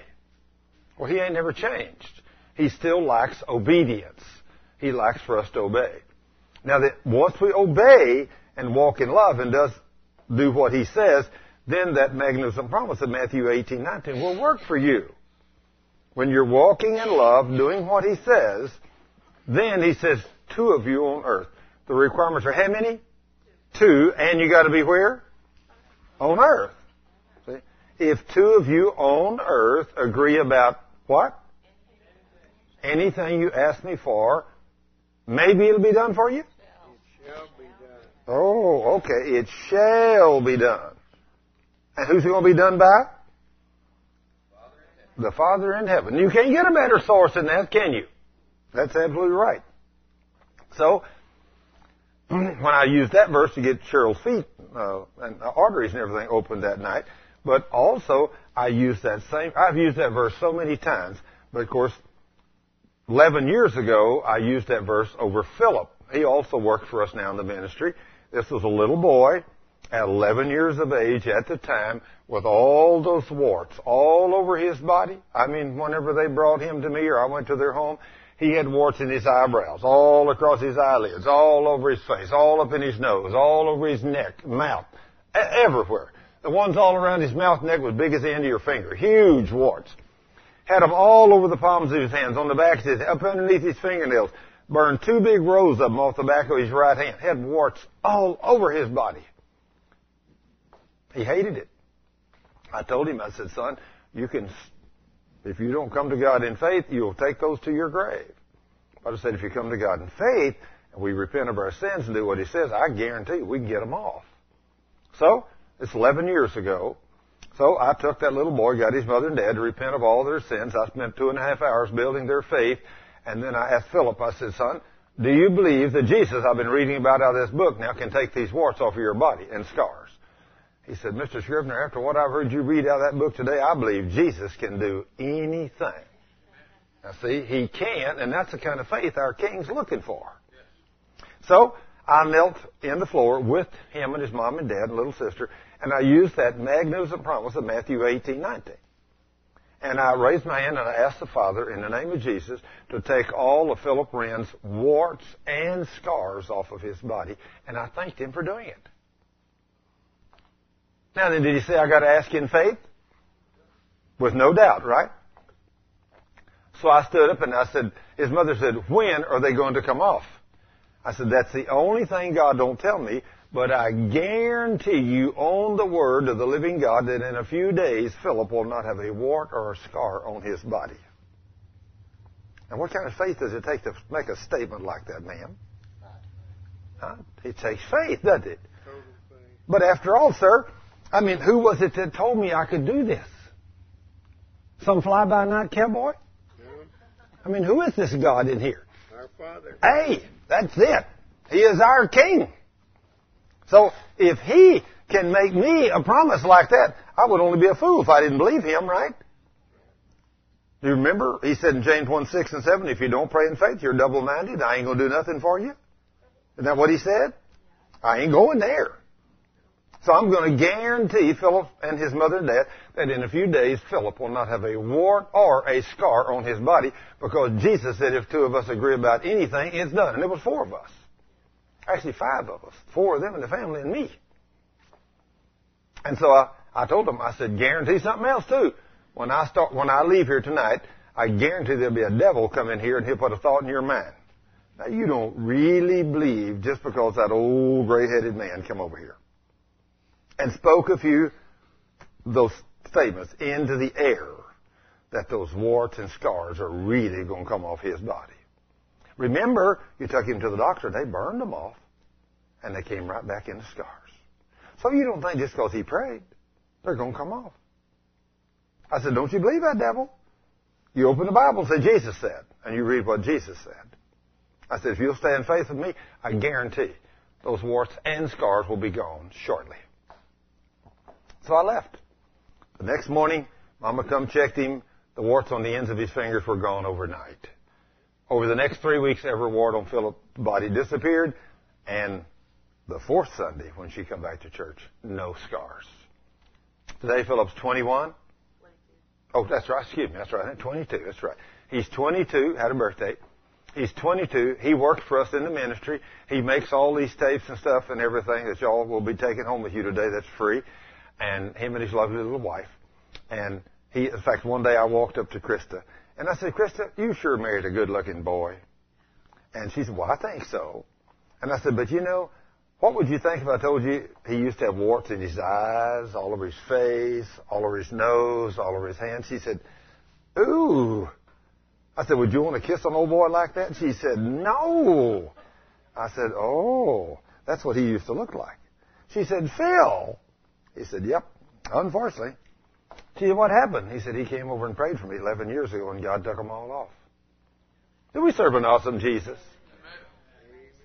I mean, after all, He made the promises, didn't He, ma'am? So, I mean, and this old nonsense that we've been taught in church that this stuff was only for the apostles. You know, I used to believe that lie. But then I kept looking for the place where He said this only was given to the apostles. And I thought, whoa, there's something here that don't click because I can't find this. All through the book of Acts, all the men did all these wonderful things. I thought, there's something wrong here. And then, let's just read a few more of these promises. Since we read over in 2 Peter, because of these exceeding great and precious promises, we can become partakers of the divine nature. Turn to John 15:7. Let's see what John 15:7 says. John 15:7. See what you think you might get done with that. Now, John 15:7 has a requirement. Not only in obedience, but John 15:7 has a requirement. If, it's got an if in it, a big one. John 15:7. Doesn't it have a pretty big if? Yes, it does. If my words remain in you, and you abide in me. If you abide in me, and my words abide in you, then, he says, you can ask for some little bitty things, and if you're lucky, I'll give them to you. John 15:7. What did he say? What can you ask for? Wait a minute now. That couldn't have been. You must have misread that, ma'am. No restriction. No. You mean the king would give us a promise with no restrictions? Oh, praise God. Hey, wait a minute. That's dangerous when you start reading these kind of verses, brother. You know, you might get healed. You know it? Yeah. Ask what you will. And it shall be done unto you. ooh, is that good news or that good news? That's good news. Yeah. See, now that's the very verse. I was telling this couple earlier at break. That is the very verse. If you haven't heard the CD, It's Supernatural, Caitlin's Miracle, that Sid Roth done. It's a 30-minute DVD. And if you hadn't heard the teachings on Caitlin's Miracle, you need to get those and listen to those, because I will tell you every verse and the entire story over a 2 or 3 hour teaching of what I did and how I got my granddaughter and Kelly healed. Because just to show you how these things work, 5 years ago, when I walked into the hospital at Cook's Medical Center, my little granddaughter had been in a car wreck, and Kelly, a little friend of hers, Kelly was 6 and Caitlin was 3, and Caitlin, she was really bad, but Kelly, she wasn't quite so bad, but in the car wreck, it had busted all of her head open right here, laid it back, and it had crushed both of her pelvics. Now, the doctor said, if she lives, now see, there's an if, she lives, she'll have brain damage, and it'll be 2.5 to 3 months minimum before she can walk with a walker. Well, now, if you got a promise like I'm going to quote to you and go to you, when John 15 right there, turn right across the page to John 16, 23 and 24, and these are the 2 promises I used for Kelly. John 16, 23 and 24. Now, when you turn to John 16, 23 and 24, it says something like this. Jesus is talking again. He says, before this day, you have asked me for nothing. But from this day forth, you can ask the Father in my name anything, and He'll do it for you. So therefore, you can ask anything in my name, and He will do it so that your joy may be full. Now, is that pretty close to what that said? So what kind of limitations do you have with John 16, 23, and 24 if you're a son or daughter of God? What can you get from the King? What? Anything. I mean, goodness gracious, how many times do you have to say this? So, I said, Father, in the name of Jesus, on behalf of John 16, 23, and 24, I ask you to do a supernatural healing on little Kelly. I ask you to put her brain back together, fix it. Don't want no brain damage at all. Do you second ask anything? Well, I'm not going to say, oh, Lord, please just let her live. Absolutely, that'd be foolish. Not with a promise like that. Father, I want no brain damage. I want her to be supernaturally good. I want her little head healed. And then, Lord, I ask you to put those little pelvics back together that they say is going to be 2.5 to 3 months minimum before she can stand with a walker. I don't want that. I want a supernatural healing because you're the king of the universe.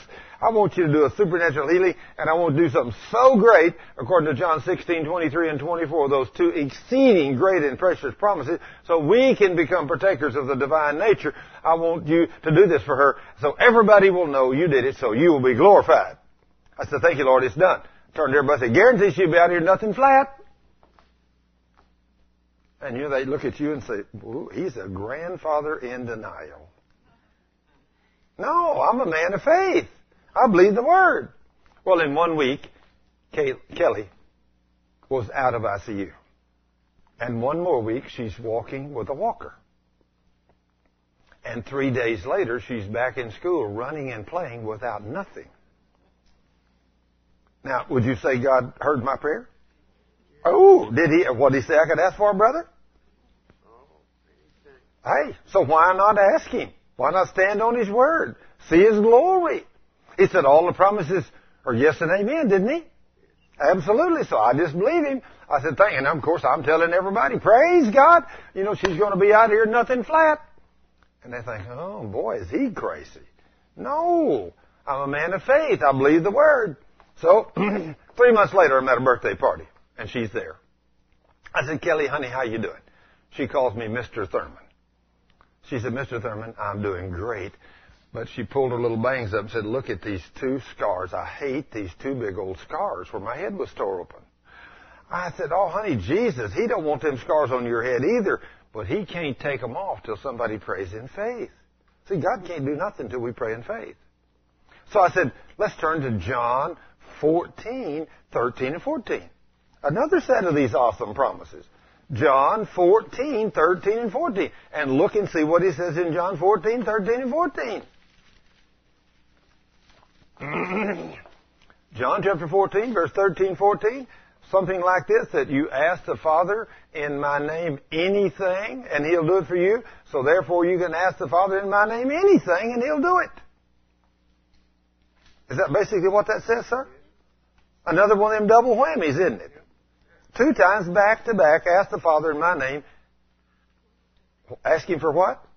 He says, if you shall ask anything in my name, oh. I will do it. Ooh, that's awesome, isn't it? I mean, so anyway, we got to get over this old unbelief stuff someday. So anyway, I said, okay. I said, right there, Father. Right there, you made me 2 promises. I said, Father, in the name of Jesus, I ask you to take off them scars off of Kelly's forehead. 2 big old scars went from side to side where her head had been busted up. I said, thank you, Lord, it's done. I said, Kelly, remember, honey, you got to believe. Oh, she said, you, Mr. Thurman, you pray the prayer of faith for me. It's done. Next morning, she gets up, runs in the bathroom, gets up and stands up on her stool, looks in the mirror and throws her hair back and said, look, Mama, just what I thought. They're not as bad this morning as they was yesterday. Is that faith? In a 6-year-old girl? That's faith. But does God honor faith? Yes, he does.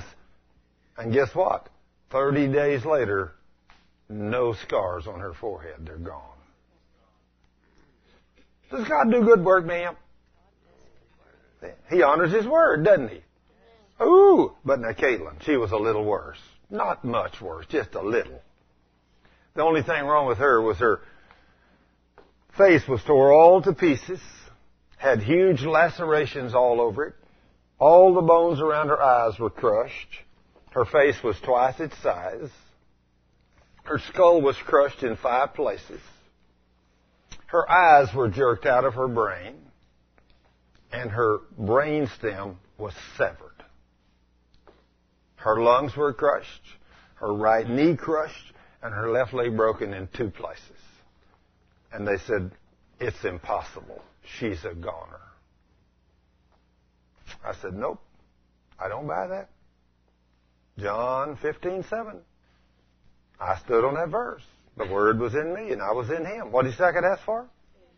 Anything. So I said, Father, on behalf of John 15:7, I ask you to raise up Caitlin and do such a mighty miracle on her, everybody will know only you could have done it.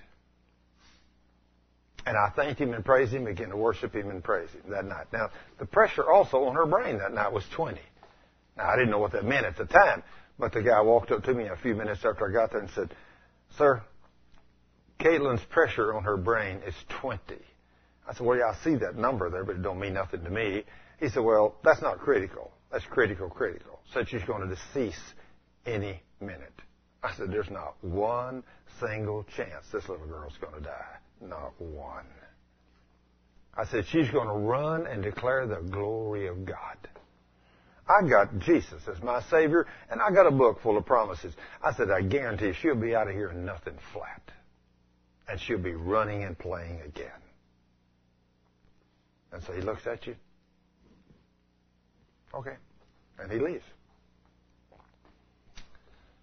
And so, the very next Monday week later, the Dr. Marks, head of neurology, comes in and he says, I do not know how this little girl has lived this week. But he said, I just done the second MRI on her this morning. See, this is the way the devil will get you to believe him instead of God's Word. Even after 9 days laying there in the hospital, they done a second MRI. And the second MRI confirmed there was nothing attached to her brain. Nothing. Dr. Mark said, I don't see how she's lived. But he said, this week, we will pull the tubes out of her, the breathing tube, and when we do, she will decease. I said, Dr. Marks, she's going to live. And she's going to be normal, supernaturally normal. He said, sir, that's not possible. I said, oh, yeah. I said, are you a Christian? He said, no, I'm a Jew. I said, good. My Jesus was a Jew.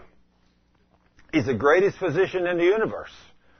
I said, he made me a book full of promises. I'm standing on those promises.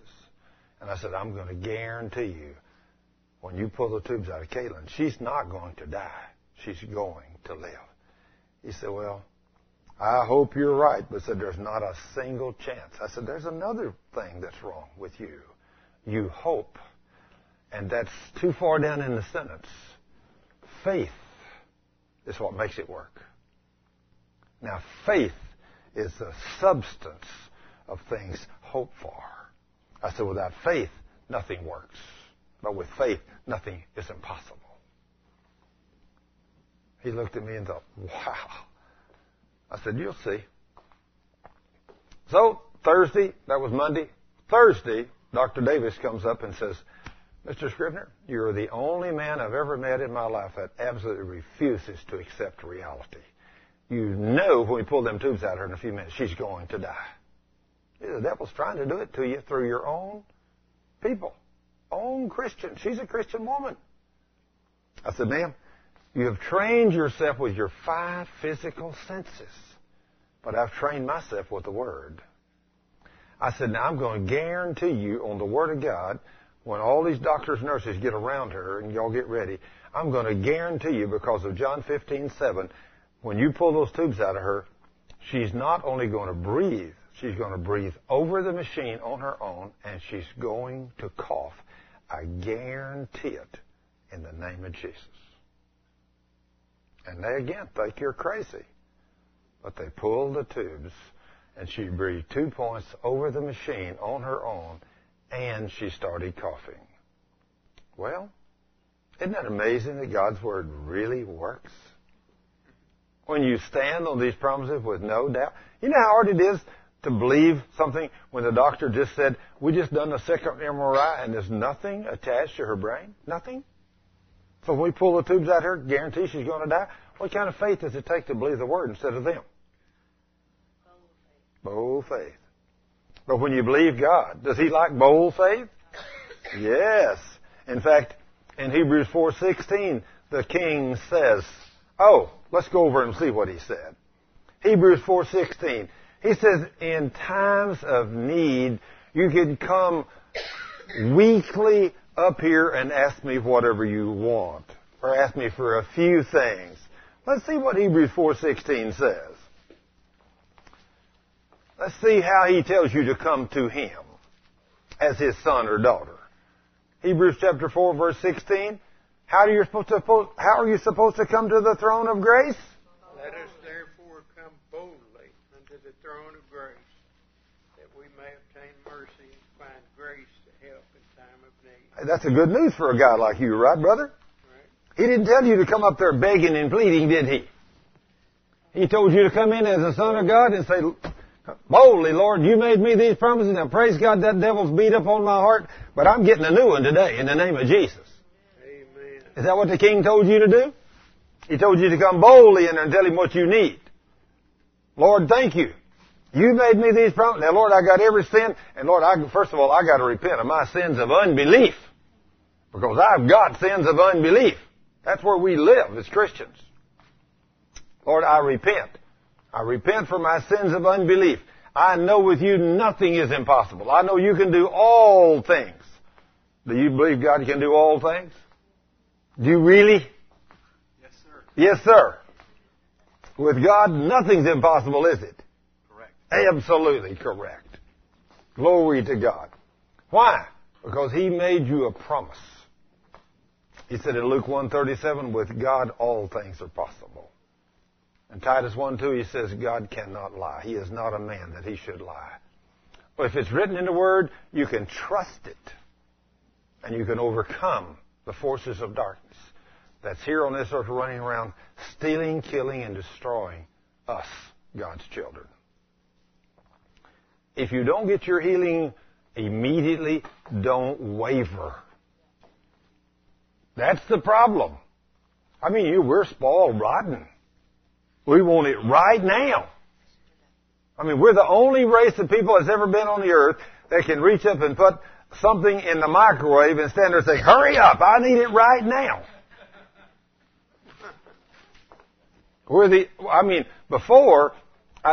Just think.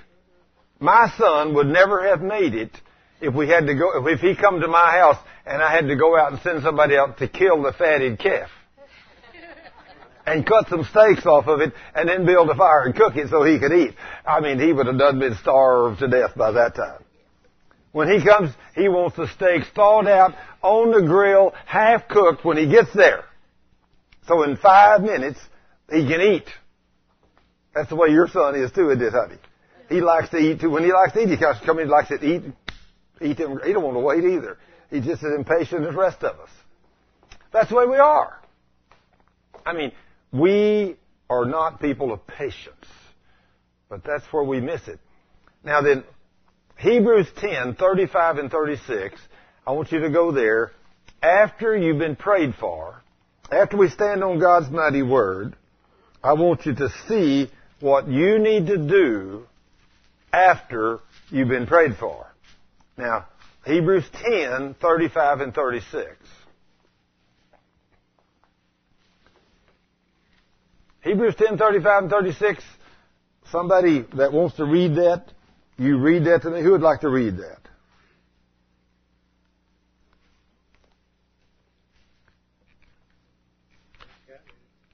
Well, I can't get the switch on. There it is. Who wants to read it? Anybody? Anybody got? Here, let Cheryl read it up here. She's close. Hebrews 10:35 and 36. Cast not away, therefore, your confidence, which hath great recompense of reward. For ye have need of patience. I think he's speaking to me. That I do not give that to anybody for a reason. Yeah, for ye have need of patience, that after you've done the will of God, you might receive the promise. Okay. Now, do not throw away your confidence in the Word. Now, when we stand on these promises of God, if we don't throw away our confidence in the Word, but we remain faithful, and we remain patient, and standing on the Word, after we've done the will of God, what do you say we're going to receive? The promise. So maybe you've got something that's in your life that He's trying to straighten up or change. And maybe it just might be, and a lot of people that are sick and afflicted. I had a man in my ministry center just this last couple of weeks that his problem was he had not been willing to get into Word. And a few years ago, and when he was about 45, he started coming down with different sicknesses. A great Christian guy, goes to church, and hardly ever studied the Word. But after he started coming down with sickness, and the doctors came to find out what's wrong with him, or they started telling him all kinds of weird things that could be wrong with him, he thought, I need to go to the Word and find out what God has to say about this. And guess what it did? it drove him to the Word. And after 3 or 4 years of dedicated study of the Word, he began to see these great and awesome promises. And when he come to me, I said, now then, that you've got in the Word and you've done what God said. I said, if you had never come down to sickness, I said, you would have been so involved in your business, you would have never got in the Word, would you? He said, I hate to say it, but I said, you're probably right. He said, my problem drove me to see what God had to say about this. And he said, I've learned a lot in the last 4 years reading this Bible. Well, I told him, I said, now then, that we go, and I spent another 2 or 3 hours with him. I said, I guarantee if we take these promises and pray over you, I guarantee you the Lord will heal you. I said, now then, you got to go do what he said. So, I mean, I've seen it over and over and over. You know, people that get sick and afflicted. In fact, I had a man come to me a year ago, maybe a year ago.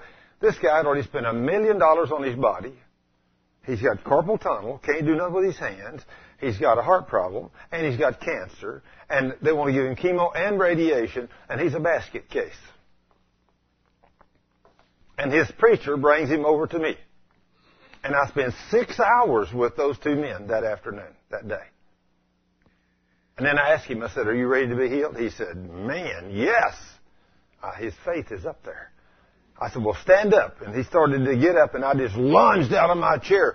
And I put one hand behind him and hit him right in the chest. I said, come out of him, you devil of hell. I said, be healed in the name of Jesus. He jumped back. He said, what are you doing? I said, you're healed. Guarantee it. Instantly, his carpal tunnel was gone. He could do anything he wanted to with his hands right there, right then. A few days later, he called me and he said, Thurman, that doctor called and said, I need to come down to MD Anderson to see how extensive the chemo and radiation I need to take. I said, you going to believe God or are you going to believe them? He said, what do you mean? I said, well, if you go down there, you're going to show unbelief. I said, you believe you're healed? He said, yes. I said, then don't go. Believe God. He said, well, I do feel good. I said, well, it don't have nothing to do with it. The Word's what heals you. He said, I believe him. I'm going to believe God. So 2 or 3 or 4 months comes and goes, and he come into my church. He said, praise God, I'm here. Of course, he was driving about 80 miles to come to my church.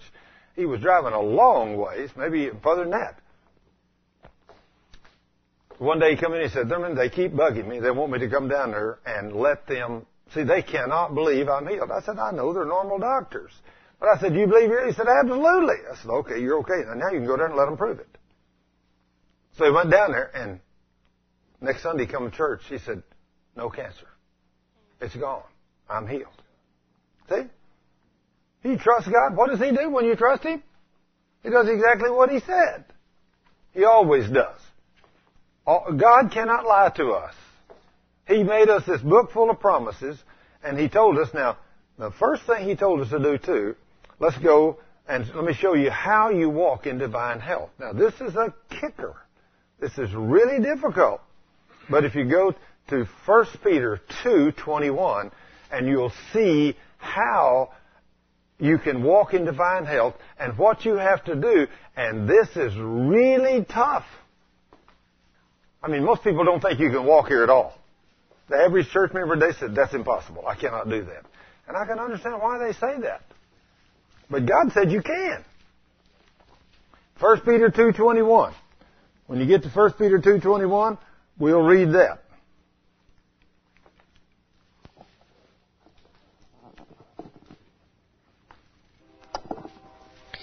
For even hereunto were ye called, because Christ also suffered for us, leaving us an example, that ye should follow his steps, who did no sin, neither was gall found in his mouth, who, when he was reviled, reviled not again, when he suffered, he threatened not, but committed himself to him that judges righteously, who his own self bare our sins in his own body on the tree, that we, being dead to sins, should live unto righteousness, by whose stripes ye were healed.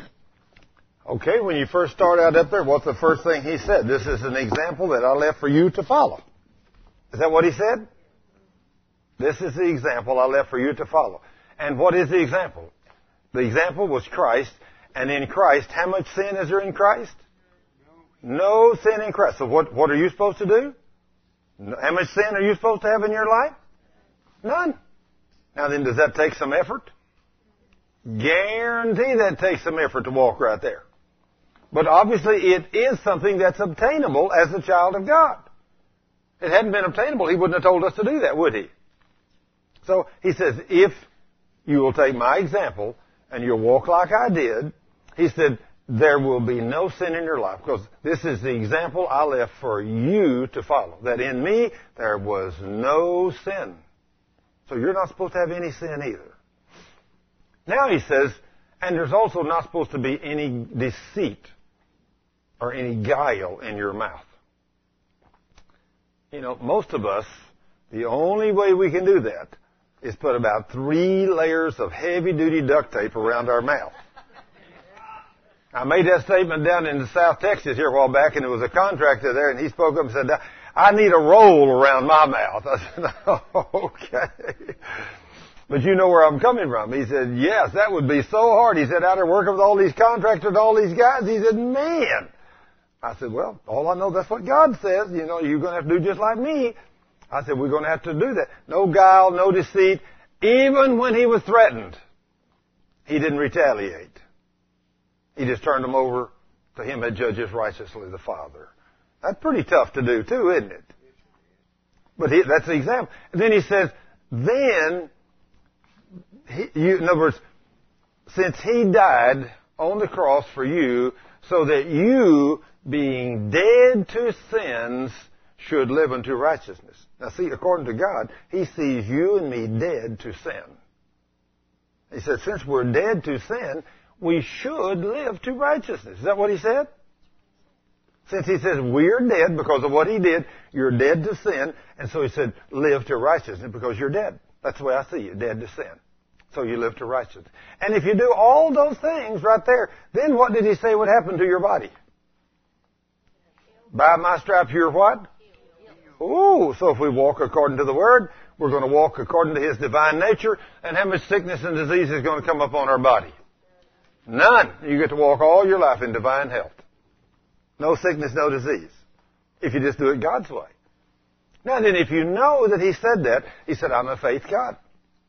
And this is the victory that overcomes the world in 1 John 5.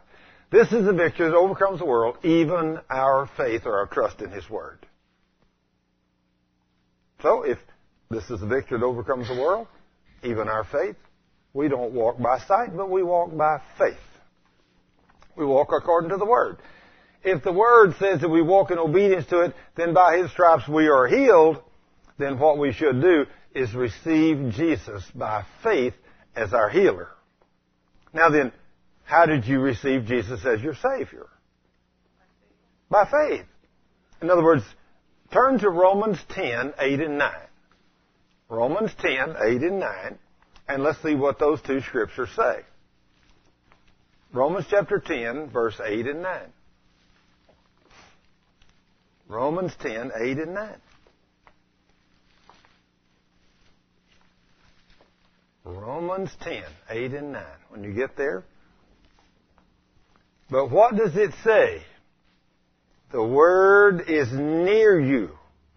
It is in your mouth and in your heart. Where is it at? It's near you. It's in your mouth and in your heart. The word of faith that we preach, that if you will confess with your mouth Jesus is Lord, and will believe in your heart the Father raised Him from the dead, you will be saved. Is that what it says? Okay, you know the word saved there in the Greek, you know what that word is? Sozo. S-O-Z-O. Now the word sozo, S-O-Z-O, means 5 or 6 things. Normally, I translate it saved, healed, made whole, delivered, and preserved, and some translations also says health. But anyway, if the word sozo means saved, that's how we got saved. We confess with our mouth and believe with our heart. So, if the word sozo means saved, and it also means healed, which it does, then by faith, when you receive and confess with your mouth Jesus is your healer, and you believe that in your heart, when you receive that by faith, and that's the very exact place I was reading 20 years ago when I learned the meaning of the word sozo. And that night I learned the word sozo is used 120 times in 103 different verses in the Greek New Testament. I read them all. I mean, every one of them. At the end of the night, I said, Lord, I am more confused right now than I've ever been. If this means what it says, then I was healed on the cross 2,000 years ago. I was healed. So, Lord, if that's true, and I believe it is, why have I been sick so many times since I've been saved since I was 11? And he spoke to me audibly and said, because you have never received me by faith as your healer. I said, Lord, I receive you as my healer right now. I receive you as my healer by faith. It's written in the Word. It's near me. It's in my mouth and my heart. I receive you just like I did salvation.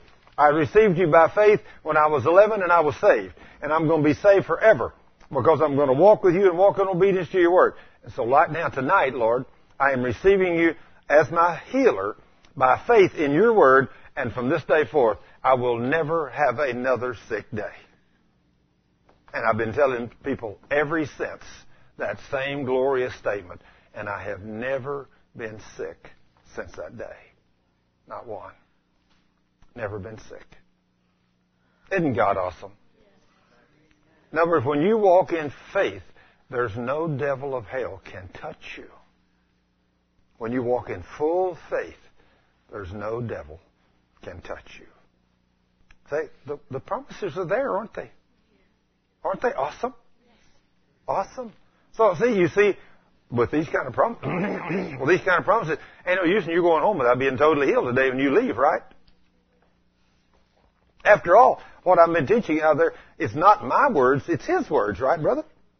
Everywhere we've been, we just hit a few things today.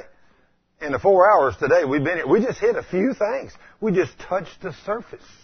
That's why I've got teachings back there that you can listen to for hours and hours and hours and hours about all these things, all over this book. Don't go home without a sack full of them. Get you a bunch of them. You sure can't beat the price. There ain't no place else you can go to a ministry and teach you what we teach. Get what we teach you for the price we sell it to you. That's for sure. I mean, I went to a healing deal here a while back, and there was a man had a big old deal there, had about 8 cassette tapes in it, and it was $100. I bought one because I wanted to hear what he had to say. I bought one of them, $100. Well, I'll let you have 8 over there, and I won't charge you a penny for them. You can just take your sack and get all you want. No problem, because you can't beat the price of our stuff. And that's one thing people can't say about me. Well, Scrivener's trying to get rich by making these teachings and selling them. No, I'm making these things and giving them away. And guess what? The Lord is making us, we are all rich because He's our Father.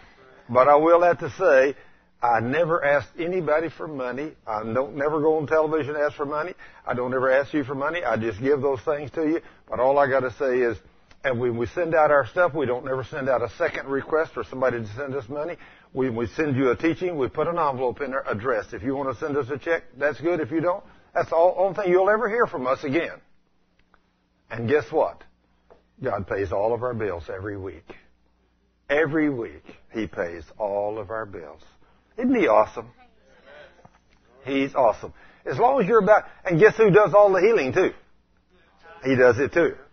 All I do is teach you the Word and pray the prayer of faith for you. He does all the rest. And it's so wonderful to see God do all these wonderful things He does. Now then, I've hit enough promises. Anybody today that needs to be healed, all you got to do is repent of your sins and believe God. And then if you'll not cast away your confidence in the Word and remain with it and stay with it and continue to say, Lord, thank you.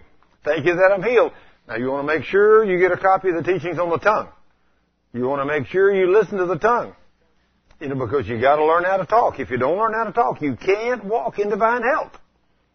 There was a man came to me the other day, and he said, I want you to pray for and he called whatever it was, Lyme disease or cancer or whatever.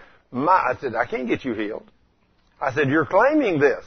Okay, he had to repent and everything, and we prayed for him, And then in a few minutes, his wife said, well, what if his Lyme's disease comes back? I said, ma'am, you're going to have to learn how to talk too. You ain't going to keep him healed as long as you talk like that. She said, we're going to have to be totally retrained. I said, absolutely. Absolutely. But the reason they were there is because a few weeks before, their daughter, which was incurable, she came over and she got healed and totally set free. And let me tell you, when Daddy and Mama saw what happened in her life the next 2 or 3 weeks, let me tell you, they came to our church. Because he wanted a shot of what she got. He wanted to be healed too. He'd only had this sickness 14 years. And he's claiming it. But when you pray in faith and learn how to talk, the promises are there. I mean, God will give you a brand new heart. He'll give you brand new organs. He'll give you whatever. I mean, He can heal anything. He put Caitlin's brain stem back together. He reconnected her disconnected eyes from her brain. The doctor said, there's nobody can put those eyes back in that brain. I said, Jesus can put them back in there. And He did. And she's a little 8-year-old girl today, and for a little girl that could never move, that the knee that was crushed could never operate, for a broken left leg in 2 places, without a single surgery, today she can outrun any girl in the 2nd grade. Is God awesome or is He awesome? Hey, all you got to do is believe Him. You know what kind of faith it takes when that doctor says, I didn't think that little girl would live. If I'd have thought she'd live that first day when I come and I x-rayed her and that knee's crushed, she said, I'd have done surgery right then. I said, well, I'm glad you didn't, because now you're not going to. He said, but I got to do surgery on that knee. She won't ever walk. He said, we got to go in there and put pins and screws in that knee. I said, no. You put pins and screws in that knee, she'll have to have surgery 2 or 3 times before she gets grown. When Jesus fixes it, He ain't never going to have to do that. And I said, He ain't going to charge me no money for it either. And so he could not believe I was going to let that knee heal on its own with a crushed knee. But I did. And today it's perfect. And she can run. I mean, she takes Grandma. She comes over to the ministry center and grabs Grandma and says, where's Grandma? I said, she's in there. She comes and gets her by the hand. Let's go to the mailbox. And she will take Grandma and Angel, the little dog, and they run a half a mile to the mailbox and back. I'm telling you. And when they come back, Grandma's tongue's hanging out. And the dog. She runs them, I'll tell you for sure. She's fast. Isn't it wonderful to see God do these wonderful things? He's the King. Well, Father, in the name of Jesus, we've had another healing school, another day of your word and showing people what you said you would do. And Lord, help them to repent and believe these promises so they also can receive their healing today and walk in divine health. Lord, I praise you and thank you for your word, which is always yes and amen for those of us that believe. It cannot fail. Thank you, Father. Thank you, thank you, thank you for these great and awesome promises. Now, Lord, bless us and bless everyone. And, Lord, I rebuke every devil of hell so when people leave, that devil will not be able to steal a single word out of their mind or their heart.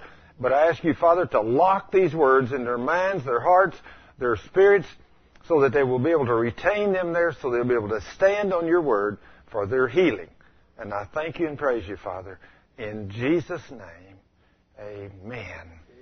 Amen. Okay, if you need to be prayed for, all you need to do is come up here. We will pray for you. And then all you got to do is believe God with me, and you will get your healing from the Lord.